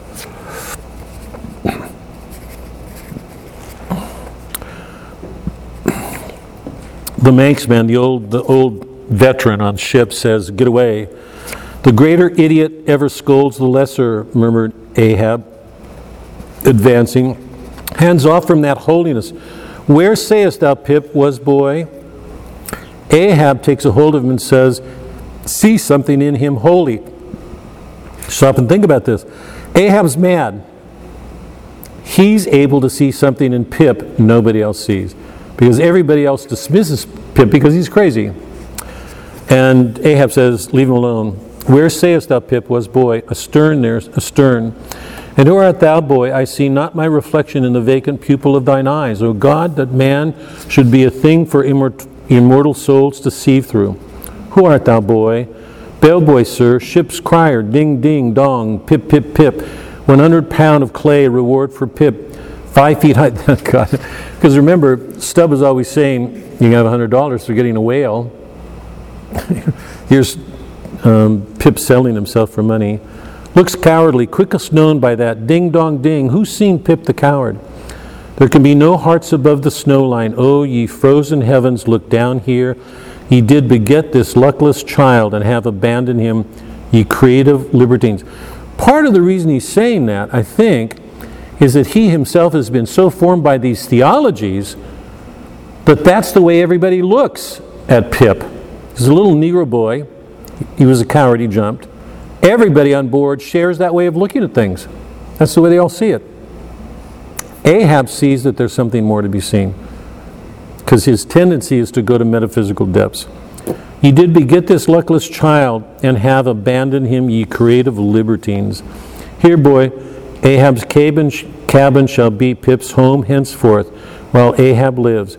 Thou touchest my innermost center, boy. Thou art tied to me by cords woven of my heartstrings. Come, let's down. What's this? Here's velvet shark skin, intently gazing at Abraham and feeling it. Ah, now, had poor Pip but felt so kind a thing as this, perhaps he'd ne'er been lost. This seems to me, sir, as man rope, something that weak souls may hold by. O sir, let old Perth now come and rivet these two hands together." The blacksmith, let him rivet them so that they'll never be separated. "O boy, nor will I thee, unless I should thereby drag thee to worse bottoms than am here. Come then to my cabin. Lo, ye believe in God's all goodness, and in man's all ill. Lo, you see the omniscient God's oblivious of suffering man, and man, though idiotic and knowing not what he does, yet full of the sweet things of love and gratitude. Come, I feel prouder leading thee by thy black hand than though I grasped an emperor. Let me stop for a second, because I can't pass on this. What's wrong with Ahab's view of things? It's been there all along. He's saying the gods know nothing of the suffering of man. What's the one reason we cannot say that in a Christian world? Because of Christ. Is everybody clear? The whole world may go on indifferently and say there can't be any God, or if there's a God, he's a cruel, indifferent God. Otherwise, why would he? We've done this with atheists. Why would he let all this suffering go on? There's only one answer to that. Only one. It's Christ. Because there's nothing he didn't suffer. So whatever anybody else says about this, the one thing they're not admitting or seeing is that. And that's what Ahab's doing here. And that's what everybody on board ship is doing. That's the way they look at people. I mean, we can say the one thing that's absent from this whole cruise, I'm saying this really seriously, the one thing that's missing from the way these people see things is the cross. It's a Christian culture. It's the one thing they don't see is a cross. When many people in the world, C.S. Lewis wrote a beautiful book on that, The Problem with Pain. Yeah. It's just that it tries to answer that, you know, like how to teach Right, right. So what are you saying here about Ahab's relationship with Pip? Go ahead, Mary. What are you saying? What am I seeing here? I don't know. Tell me what you're seeing and all. I just thought maybe he was feeling sorry for him. Ahab for Pip? Yeah. Yeah. That he was feeling sorry for him because he didn't have anybody else. You know, I don't know. Yeah. One of the wonderful things that's going on here in my mind at this scene, and I want to get to the end because it's going to pick up again. There's nobody on this boat that reflects on suffering. Ahab does. So does Ishmael. Pip has experienced it firsthand. He was abandoned, to drown. And there's that wonderful passage that I read last week about seeing the foot on the loom of the treadle, God in the beginning of things. It was a mystical vision, as if he saw to the depths of everything. And he's mad. It's the one thing none of the crew members can relate to that. Their way of looking at this kid is that he's mad. They just dismiss him. It's the way people are encouraged to do when they treat each other as things. If people don't fit into our categories of what it is that constitutes a human being, we look at them as things. In that one respect, Ahab and Pip are alike. Ahab is absolutely tormented in his whole life. I mean, there's nothing but torment in his life. Pip's mad. So you can say in one sense that it's almost easy for Ahab to identify with him. Nobody else will. Everybody puts him down. It's a strange affinity, but there is an affinity there, I think. Anybody want to add anything to that? Later on, Ahab does have some reflection on the fact that he's basically abandoned his family. He's been out at sea throughout his whole marriage. Yeah, I want to read that passage One too. of the last chapters. Yeah. Well, I Barely think, a dead time is marital Philip. yeah, I think his identity with Pip is very clear because Ahab has lost something significant of himself. So he has that very much in common with Pip. Yeah. No one else on the boat understands it. Yeah. And since Ahab looks upon himself as rejected by God and all of this, then I thought maybe he would have some compassion for this child. For Pip. Yeah. The other side of it is tied up with his own anger at what he calls the gods. God and nature and nature's God. And he expresses that anger by being protective of Pip in a way that gods are not. Or even the crew members. Stubb was ready to abandon him. Yeah. So the quadrant, the compass, the log line are all done away. The Pequod meets the Rachel. Remember, the captain asks for help to find his two sons, and he refuses, and they go on. They meet the Delight, And remember, it's the ship that's lost, I think 4 at sea, and they're burying one now, and the Pequod goes on as the body slides into the water. Go to chapter 132, page 618 in my book. The symphony. I want to read this because I think Melville's doing something amazing here. It was a clear steel blue day. The firmament of air and sea were hardly separable in all that pervading azure. Only the pensive air was transparently pure and soft with a woman's look, and the robust and manlike sea heaved with long, strong, lingering swells as Samson's chest in his sleep. Go down, O immortal infancy and innocency of the azure, invisible winged creatures that frolic all around us, sweet childhood of air and sky. How oblivious were ye of old Ahab's close-coiled woe, but so have I seen little Miriam and Martha, laughing eyes, elves, heedlessly gambol around their old sire, sporting with the circle of singed locks which grew on the marge of that burnt-out crater of his brain. When Ahab looks out at the world, he sees an indifferent world. What flower weeps? Let's say a wife goes out in the backyard to garden, and she's carrying a great grief because something her husband does. Will that wife find an answering response from the flower? Nature's indifferent. It seems to be indifferent. You remember, in the medieval world, there was a consonance, there was a logos. So John Milton or poets in the Dante would have written poems about a flower weeping over what was. Because remember the poems that I wrote about the cox and the horse. Remember the night that it died, and the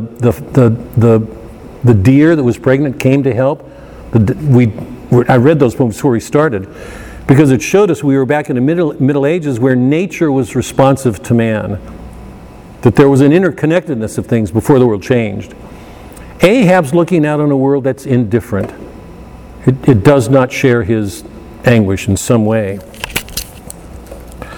So it's a mild day, and he says, "O Starbuck, it's a mild, mild wind and a mild-looking sky. On such a day, I struck my first whale, a boy harpooner of 40 years ago, 40 years of continual whaling, 40 years of privation, peril, storm time. For 40 years has Ahab forsaken the peaceful land, for 40 years to make war on the horrors of the deep." I laugh because when we did the Odyssey, remember I told you, Telemachus grew up without a father. All the boys on the island did because all the men were away at war. It was a paradigm of modern life. How many men spend their lives working so their sons don't even know them? I mean, one of the problems of life is that typically men, and now women are working.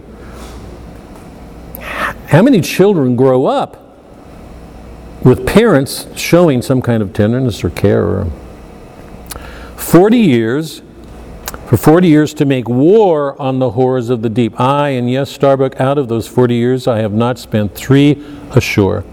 When I think of this life I've led, the desolation of solitude has been the masoned walled town of a captain's exclusive. He goes on. Go down a few lines. Away, whole oceans away from that young girl wife, I wedded past 50 and sailed for Cape Horn the next day, leaving but one dent in my marriage pillow. Wife? Rather a widow with her husband alive. I widowed that poor girl when I married her. Go down a few lines. Why this strife of the chase? Why? Why do we do this? Go down. Do I look very old, so old, Tarbuck? I feel deadly faint, bowed and humped, as though I were Adam staggering beneath the piled centuries since paradise. God, crack my heart, stave my brain, mockery bitter. Have I lived enough joy to wear ye and seen, feel thus intolerably old? Stand close to me, Starbuck. Let me look into your human eyes. Go down. I see my wife and my child in thine eyes. No, no, stay on board, on board. Lower not when I do, when branded Ahab gives chase to Moby Dick. That hazard shall not be thine. No, no, not with the faraway home I see in that eye. Oh, my captain, oh, my captain. By the way, you've heard that phrase often in movies. You'll hear an inferior go, oh, my captain, oh, captain. Oh, my captain, noble soul, grand old heart, after all, why should anyone give chase to that hated? Away with me, let us fly these dead, we will let us home, wife and child too. Next page, what is it, that nameless, inscrutable, unearthly thing is it? What causening, hidden, and Lord and Master and cruel, remorseless Emperor commands me, that against all natural lovings and longings I so keep pushing and crowding and jamming myself, on all time recklessly making me ready to do what in my own proper natural heart I durst not so much as dare. Is Ahab, Ahab, is it I, God, who that lifts this arm? But if the great sun move not himself, but is an errand boy in heaven, nor one single star can revolve but by some invisible power, how then can this one small heart beat? If God made everything and he's the governor, we're back to Boethius, because Boethius makes this claim. God made everything, he directs everything.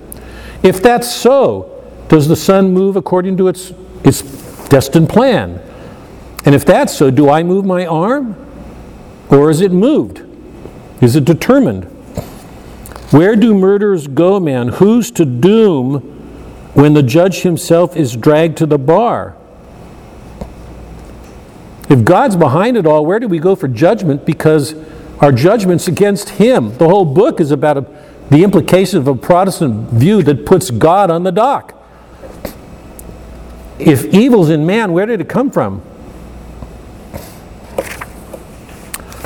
I'm going to go through this very, very quickly. And the first day, they go, Ahab's boat is upended and they all go back. The second day they set out again and they lose Fedallah. The wires get entangled and they present a danger to each other, and Ahab becomes aware that he's lost Fedallah. Fedallah has already given him a prophecy that Ahab will face 2 hemps of 2 hearsts, and that Fedallah will return before Ahab lived. The irony is that Ahab says, that's all reason for not being afraid of death. Let me get to it because I've got. The irony of that is, for anybody to say that implies the possibility of death is real. And Ahab takes it as an indication that he's safe. It's a little bit like Macbeth with the prophecies to him. Because there's not going to be any hearse and 2 lines. Well, the next day he sees Fedallah lined up, tied to the whale, and he says, there's the first hemp, the first hearse. And it's only on the 3rd day, for the 3rd lowering, when Moby Dick goes after the ship, and remember, it's American made, it's Wood's American way, that he says, there's the 2nd hearse. All the prophecies are coming true, all the warnings have been not. They go down for the 2nd lowering,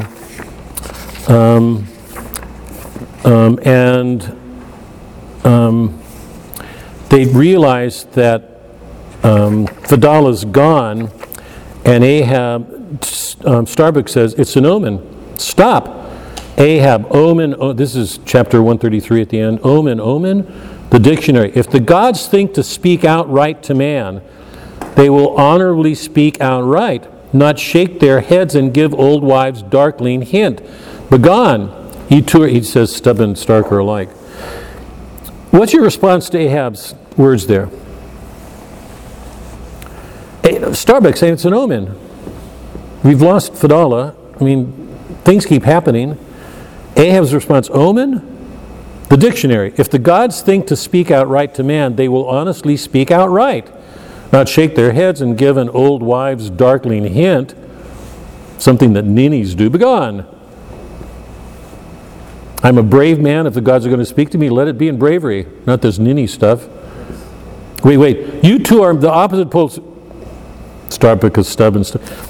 what do we learn from Ahab? Go ahead, Chuck. Well, it's just hubris. Here he's frustrated with God. He's not following Ahab's plan.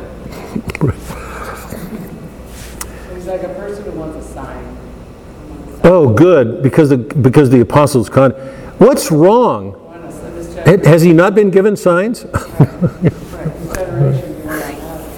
I mean, I can't count the number of signs, the number of omens he's to be given. It's not like. By the way, is there a commensurability between our language and the God and here the Word of God?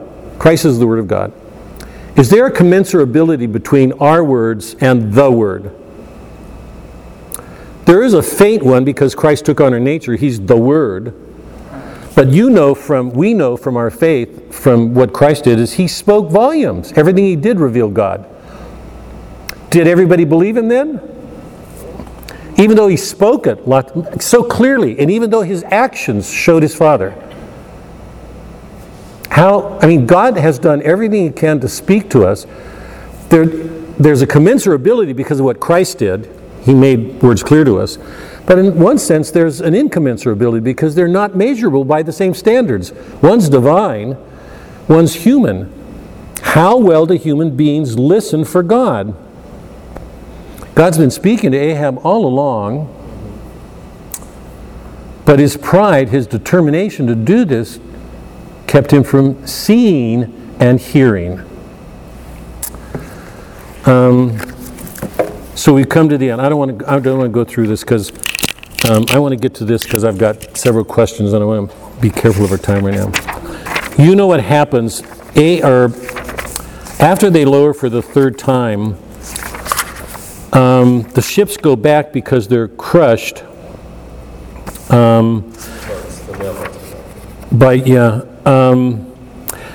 Ahab sees that the Parsi is tied to Moby Dick, and he realizes that the prophecies are coming true, and he begins to have a sense that he might die, and he's frightened. On page 644 in the last chase, the third day, O Ahab from the boat, because Starbuck has followed his commander's decision to not leave.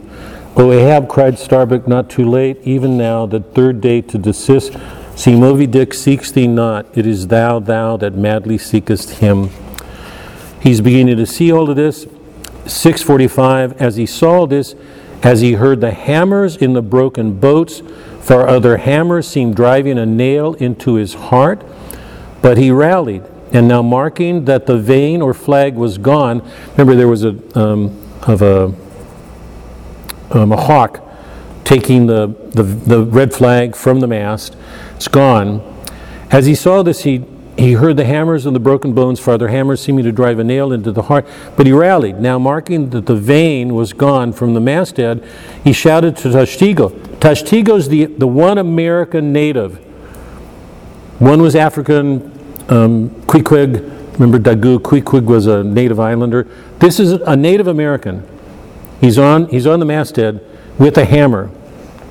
Now, marking that the vane was gone from the masthead, he shouted to Tashtigo, who had just gained that perch, to descend again for another flag, to go up. The ship is going down. Moby Dick comes at it, stoves it.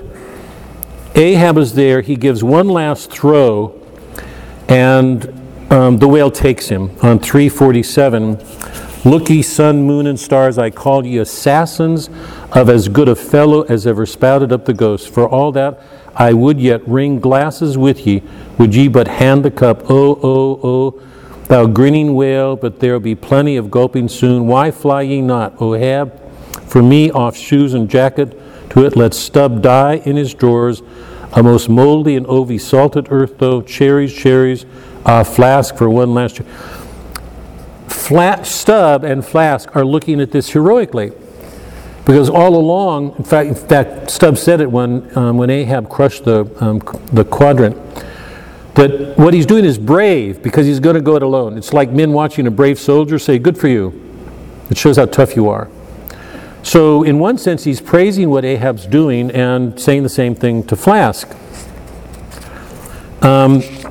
Ahab, or Moby Dick, crushes the boats and then heads for the Pequod.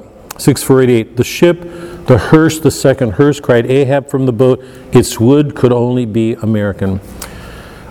Go down a few lines. I turn my body from the sun. What ho, Tashtigo, let me hear thy hammer. Hammering sounds keep going. Tashtigo is up there. The hawk comes back, and just as the hawk comes back to the flag, Tashtigo puts his hammer, pinions him there.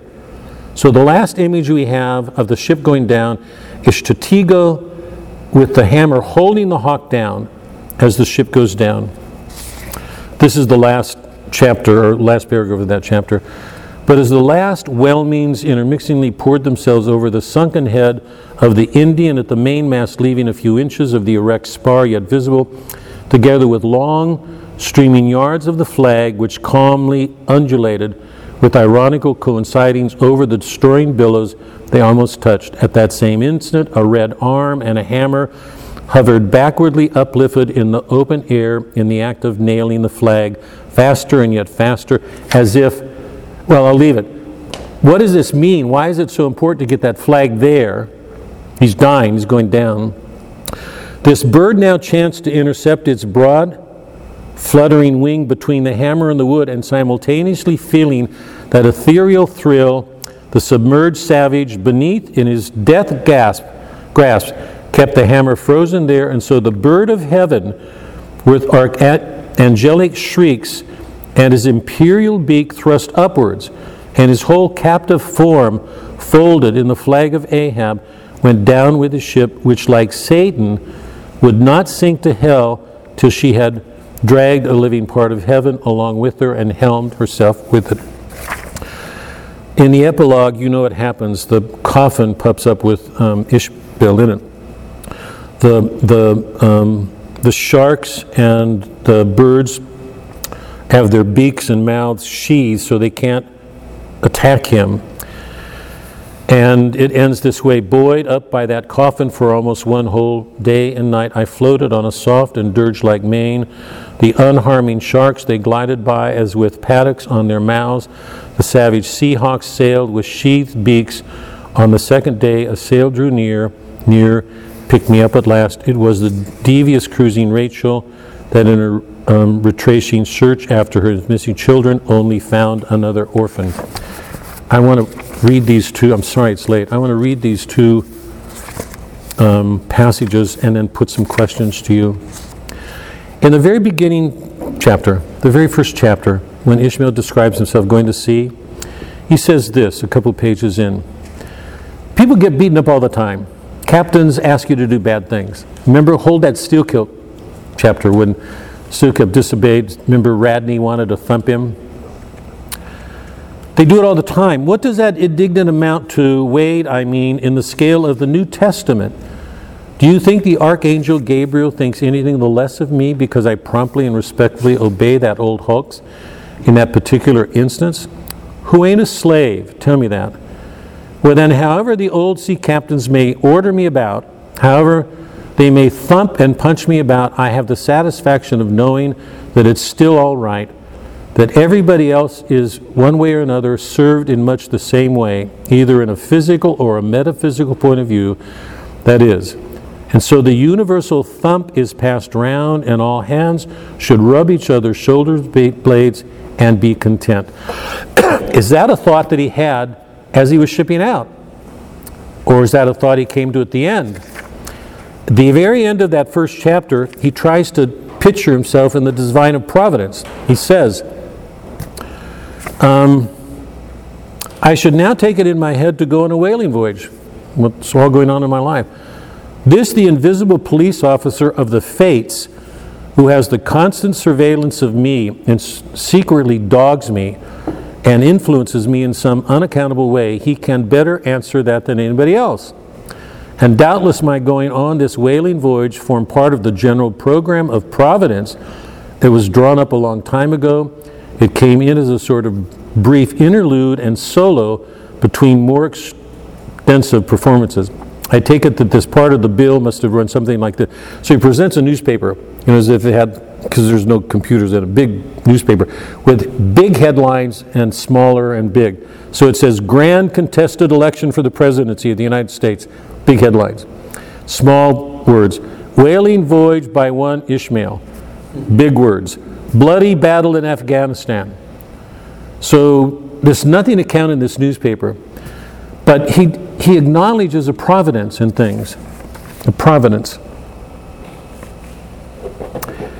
And a design to things.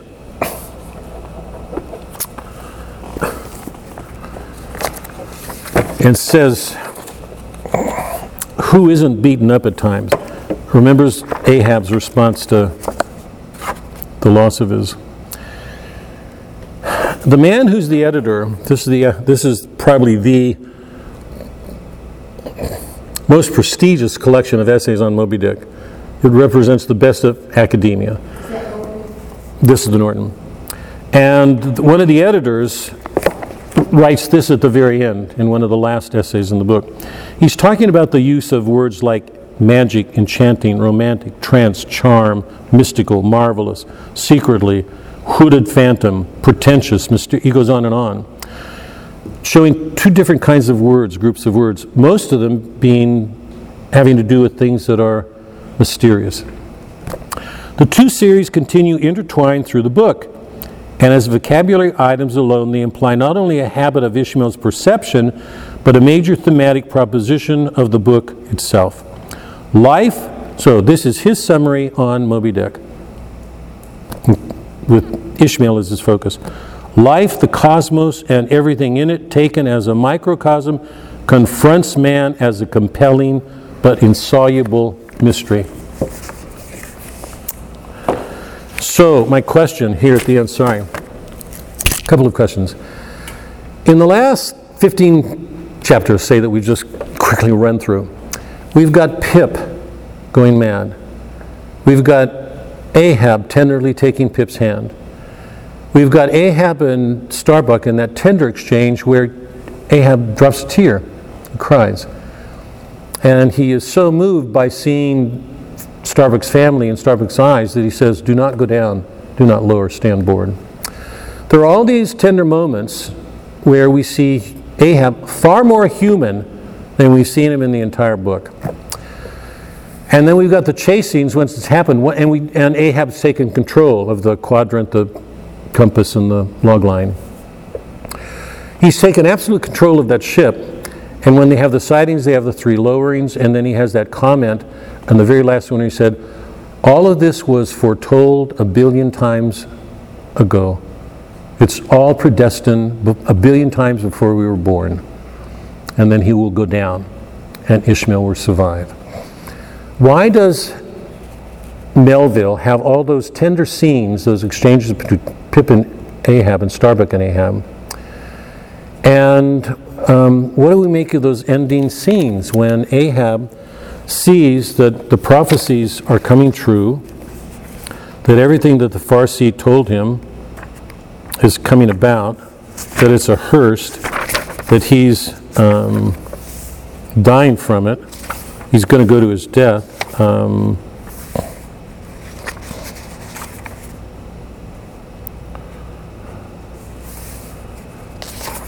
Why does he do this? And what in the world is the meaning of that last instant of the ship going down with Tashtigo following Ahab's orders, putting the flag back up and hammering it down and catching the hawk and taking the hawk down with him? All the hammering in Tashtigo, the hammering of the waves, the hammering of the coffin, the 3 days, the 3 masts. Because he's beginning to have a concept of God's mercy. Say again? He's beginning to have a Melville is beginning to have a concept of God's mercy. Okay, I'm going to wait on that one because it's... Anybody, go ahead. Anybody else? I don't want to, the question I don't want to, but I don't want it answered. Is he damned? Or maybe I should ask it. Is he damned at this moment if this is about God's mercy? How are we to look at what's going on? He's got a lot there. You mean just the flag and the puts to death, or you want to go back to Ahab's moments of humanity, his tender feelings. Doug, can you find that passage where it says, it's all been decreed? It's in the, do you remember? I can't. Chuck, go ahead. Can you find it? Chuck, say it again. Oh, I was just wondering, I mean, you threw out an awful lot there, so do you want to talk about Ahab's moments of humanity and his tender feelings? Go where you want on this. This is the ending. How are we to look at the ending? A lot is going on right now. He's also viewing the Creator, I think, as the creator of nature and of man. Say it again. He's viewing the Creator as the creator of the magnificence of this whale, but also of man himself. And he's showing the good, tender moments of man, saying there should be salvation somewhere. There should be some sort of... Do you see Ahab as being saved then and not damned in this ending? I don't, but God's mercy, we never judge people when they die. This is a reduction of Ahab. This is where we see that Ahab's not in control at all. Well, and also, I think, otherwise, I personally would see Ahab as a very one-dimensional character. Say what? One-dimensional. Yeah. He's just bad. He just has this vengeance, and that's all there is to it. And I think those other scenes do make him more human. Is he damned, Anne, in your mind? Or saved?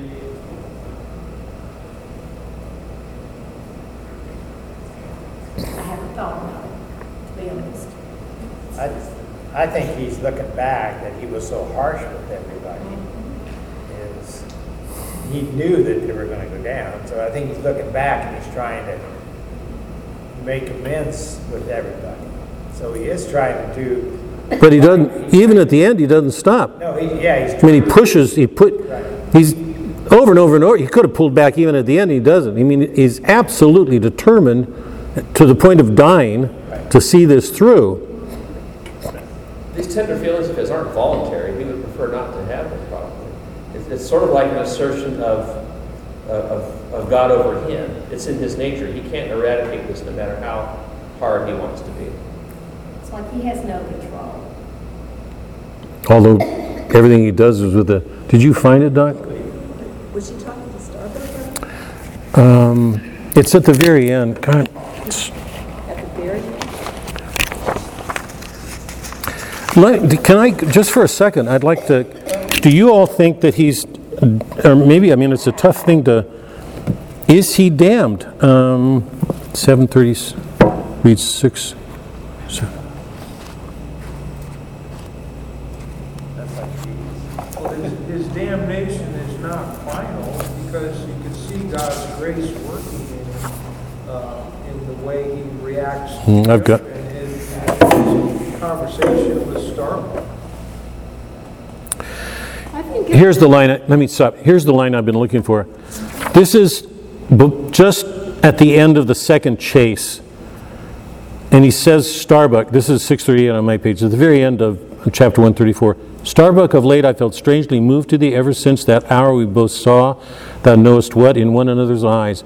But in this matter of the whale, be it the front of thy face to me as the palm of this hand, a lipless, unfeatured blank. He saw a family, a loved man. He was tender enough about it to say, don't lower. And now he's saying, you will be to me as an object, a thing in my way. A lipless, unfeatured blank. Ahab is forever Ahab, man. This whole act's immutably decreed. 'Twas rehearsed by thee and me a billion years before the ocean rolled. Fool, I am the fate's lieutenant. I act under orders. Look thou, underling, that thou obeyest mine. Stand round me, men. You see an old man, and the men gather as one. What they see is this man doing this heroic thing. But ere I break, you'll hear me crack. Until you hear that, know that Ahab's hawser toes this. He's like a brave man saying, I can be dead. I can be surrounded by 100 men. I'm not going to stop. So to them, he's an image of perfect nobility. He is brave. He's courageous. He's taking on the fates. Believe me, in the things called omens, Then laugh aloud and cry encore, for ere they drown, drowning things will twice rise to the surface and rise again and sink forevermore. So with Moby Dick, 2 days he's floated, tomorrow will be the third. Aye, men, he'll rise once more and only to spout his last. Do you brave? Ye feel brave, men brave, as fearless fire. They're all one behind him. How do we look at this ending? And particularly as it ends with Tashigo nailing that flag down. He decides at that moment to continue his vengeance quest, Yeah. as opposed to,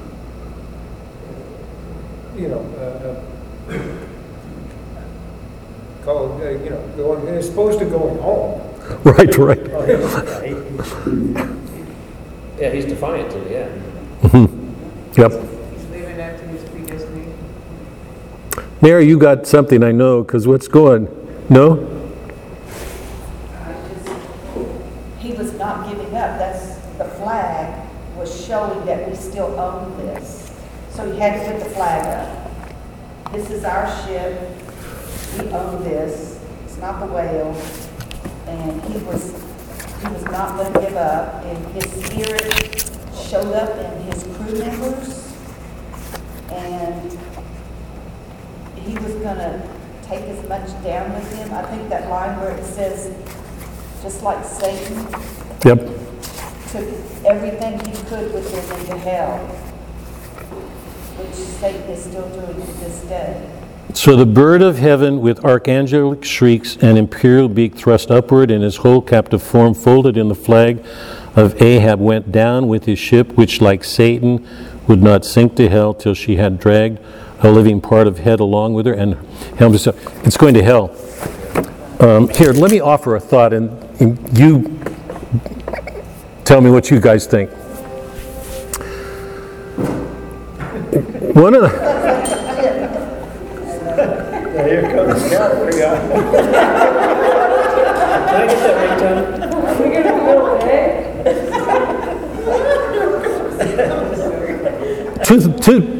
Two things I think we have to hold on to here. One is, we cannot take away Ahab's nobility. I've said this before a couple of weeks ago when I went through the chapters when he was likened to the English kings. That there was the nobility there. If we take nobility away from a tragic hero, we minimize the tragic fall, the consequences of it. That was true of Hamlet, Othello, and by the way, these are all Christian heroes. And I think they're different from pagan tragic heroes like Oedipus or wherever we want to go. Othello, Hamlet, Macbeth, Lear. We've read some of those, so. Ahab's noble, absolutely noble, and it seems to me the nobility he has peculiarly, I'm going to say this, Protestant. Because there's an element of defiance standing up for something. It's a grandeur, you stand up. The first response of a Catholic should be on his knees. First response of a Protestant is he's going against something. He has to defend something to stand up. He has that sort of stoic dignity. It's close to respectability. He's noble, he looks good, But the spirit of him is, it's like taking sola fidei, faith alone. But when that faith diminishes, it turns into a self-centered pride. When sola fidei becomes secular, it becomes myself is greater than anything. You can't tell me anything.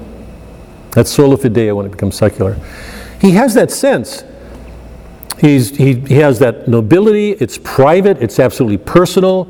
He's been wounded. He shares that experience with everybody on board, with everybody in life.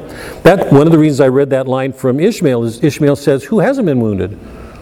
The universal thumb goes around. It brings us to this question: what does Ishmael bring back to us? What are we to learn from this? Ahab's a noble man. If we take away any of the nobility, the tragic sense is lost. I think what Melville is saying is, damnation, this is the cost of damnation. It's never easy and it's never cheap. When damnation comes, it takes the very best of a man. And we're going to minimize what's lost by minimizing that action. I mean, who would feel a tragic emotion if there was nothing to lose? You've got to feel the nobility. And that's why Melville is doing so much that he does at the end, with Pip, with Starbuck, this profound tenderness. I think the point is, if we don't feel that, we don't understand the cost of damnation. What it means to lose any of this. Because the last ending with the ship's about going down with Satan is that ship's going to hell. Everybody on it. Everybody on it. And here's my thought, and I'm glad for anybody disagreeing, but here's my thought on that Testigo image. If this is going down, Ahab's saying, put that flag up, I think exactly as Mary put it. Own it, that's us. He's going to defy till the end. What's really interesting, if this has to do with the Reformation, and I'm saying it does, I read you that line from Chesterton last week where he said that it's like an unmitigated evil, what it set in motion.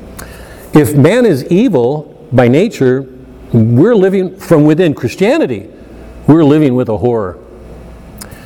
If this is uncovering what's buried in the Protestant world, what we're seeing is this great nobility answering those Protestant doctrines. Predestination, the private will.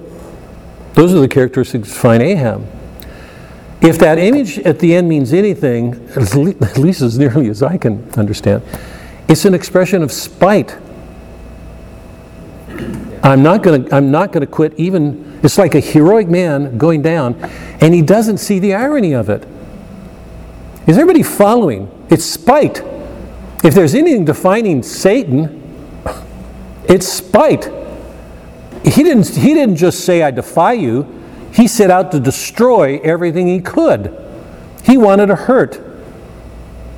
If I'm understanding this correctly, it seems to me that this is the most profound unmasking of a serious disorder at the center of Christianity in the modern world. And I'm going to make the other argument that I think Catholics are given to it, all of us. It's our world. That at these moments of real nobility and our pride, we've got to be careful if we're taking this seriously, because we're getting an image of when one of us gets wounded, when somebody hurts us, what's our response? And if you go deep enough, what do you discover once you get there? That image of he's an American. He's not a native. He's not Queequeg, and he's not Dago. That's an American Indian. It's as native as you get. And he's hammering that bird and taking it down with him. He's not going to go down with taking something of heaven with him. Those are the lines. Yeah? Sorry.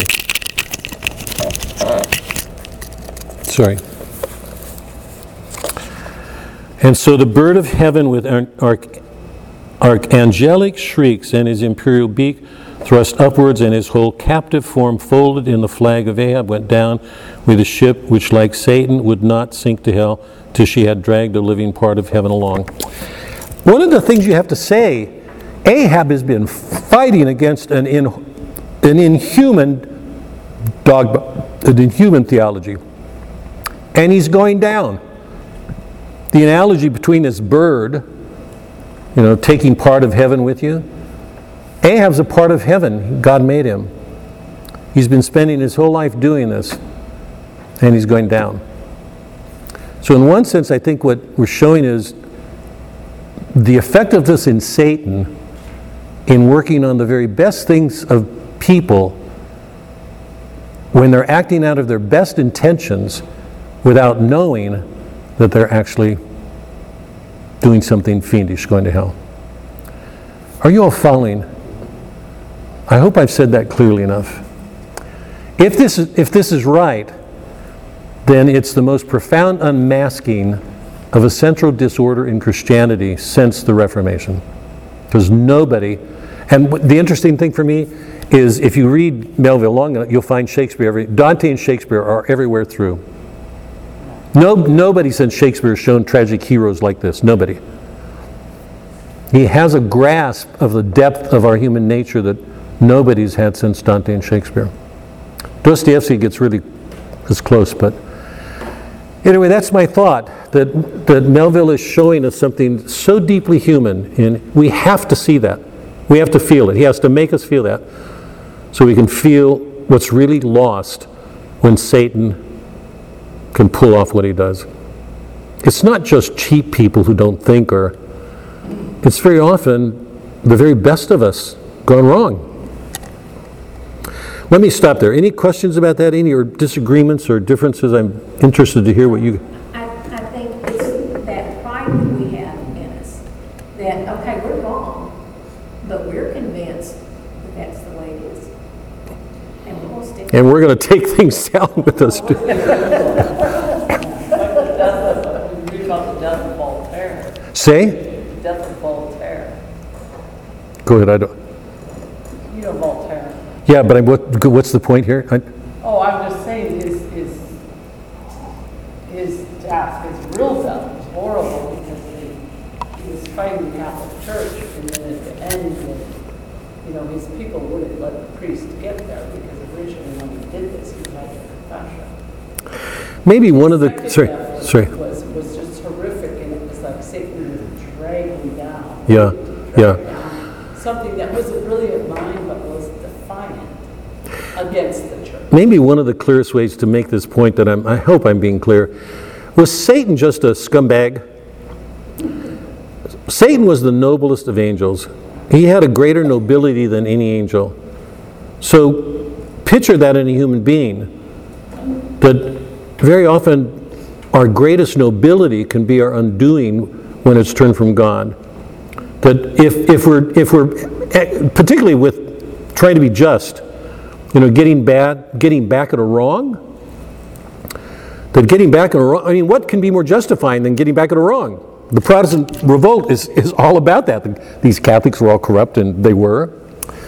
What can be more just and noble than fighting against a wrong? But if we're watching this closely and reading it, seems to me, I mean, that's why Melville goes to such pains to show this human side of Ahab. He's good, he's noble, but he says to Starbuck, be to me as a blank. Do not. Ahab is Ahab. This whole thing's decreed. He's caught in that, and he will see it through to the end. That last image of Testigo banging on that thing is an image of spite. He's going to have his word. He will own it, even while the ship is going to hell. If this is an unmasking at its depths, which is what I'm claiming it is, that's one of the most perfect images of what's at the bottom of this nobility. It's spite. Mary, go ahead. I was just going to say, one Bible truth that's through this whole book is they accumulated wealth, sometimes by deceit, like the ambergris. They kept accumulating wealth and they got none of it. They got what? They got none of their wealth. Yeah, right. They lost it all. Right. And remember, everybody in the ships goes down. And I remember Doc saying when we first started and she started reading, and she was reading the dinner that they all had after the Stubb killed the first whale. It's hard not to like those people with all their failings. Yeah. Stubb's a good man. Starbuck's a good man. Flasco's a good man. Queequeg is a really good man. They're all going down. If that's an image of industrial America in its relationship to nature to get what it wants, Melville is showing us there's a real danger to what America's doing. Remember what I said, back at land, what happens at sea is exploring the metaphysics, what's underneath. If that ship's an image of industrial America, it's an image of a real danger here. Let me take last questions, because I'm so sorry. But I wanted to finish this tonight because I don't want to. Sorry? Any last questions or? I think we kind of skipped the part about if you want to call it a miracle, that Queequeg's coffin was what saved Ishmael. Yeah. Let's take them. I'm so sorry. What does he come back? If he's a Jonah figure, he was spared. A miracle takes place. It's not just the coffin, it's the hawks and the sharks. He's being... For this guy to say this is an inscrutable mystery, and I just read you the line where Ishmael says, there's a providential design to things. The one thing you can say about Ishmael is he's scrutinizing everything. If it's inscrutable, why does he scrutinize as much as he does? If there's anything to say about that, if there's a logos, there's an intelligibility and a meaning everywhere, and Ishmael gets it. For a modern to say inscrutable, What does Ishmael come back to tell us? What does he know? Serious question. What does he know from being spared, this whole voyage, that's important for us to hear? Melody, what does Ishmael come back to tell us? I don't think you want to hear it. Okay, so you just said it, industrial America. People who are only after wealth are going to drown America or drown the world because we're not taking care of the environment. Yeah. We're so fixed on making money and doing well in the stock market that we're screwing the environment, and it's going to be all of our downfall. Yeah. The ship is going to sink. And why would I not want to hear that, please? Because it's a little liberal, I know, but darn it, I don't think that's what this book is trying to say. I'm only sorry you're not here enjoying the wine with us. I absolutely agreed with your comment, by the way. I don't know why you said I wouldn't agree with it, but...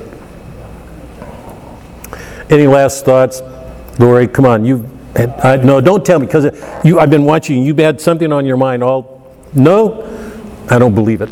I think also we did skip a part about the ship coming back and saving it, the Arctic ship coming back, this caution and all that. There was a lot, there was a lot building up to that, so that he survived. Right. And Yeah, the other captain was looking for his son, and all of a sudden he finds this one. an orphan.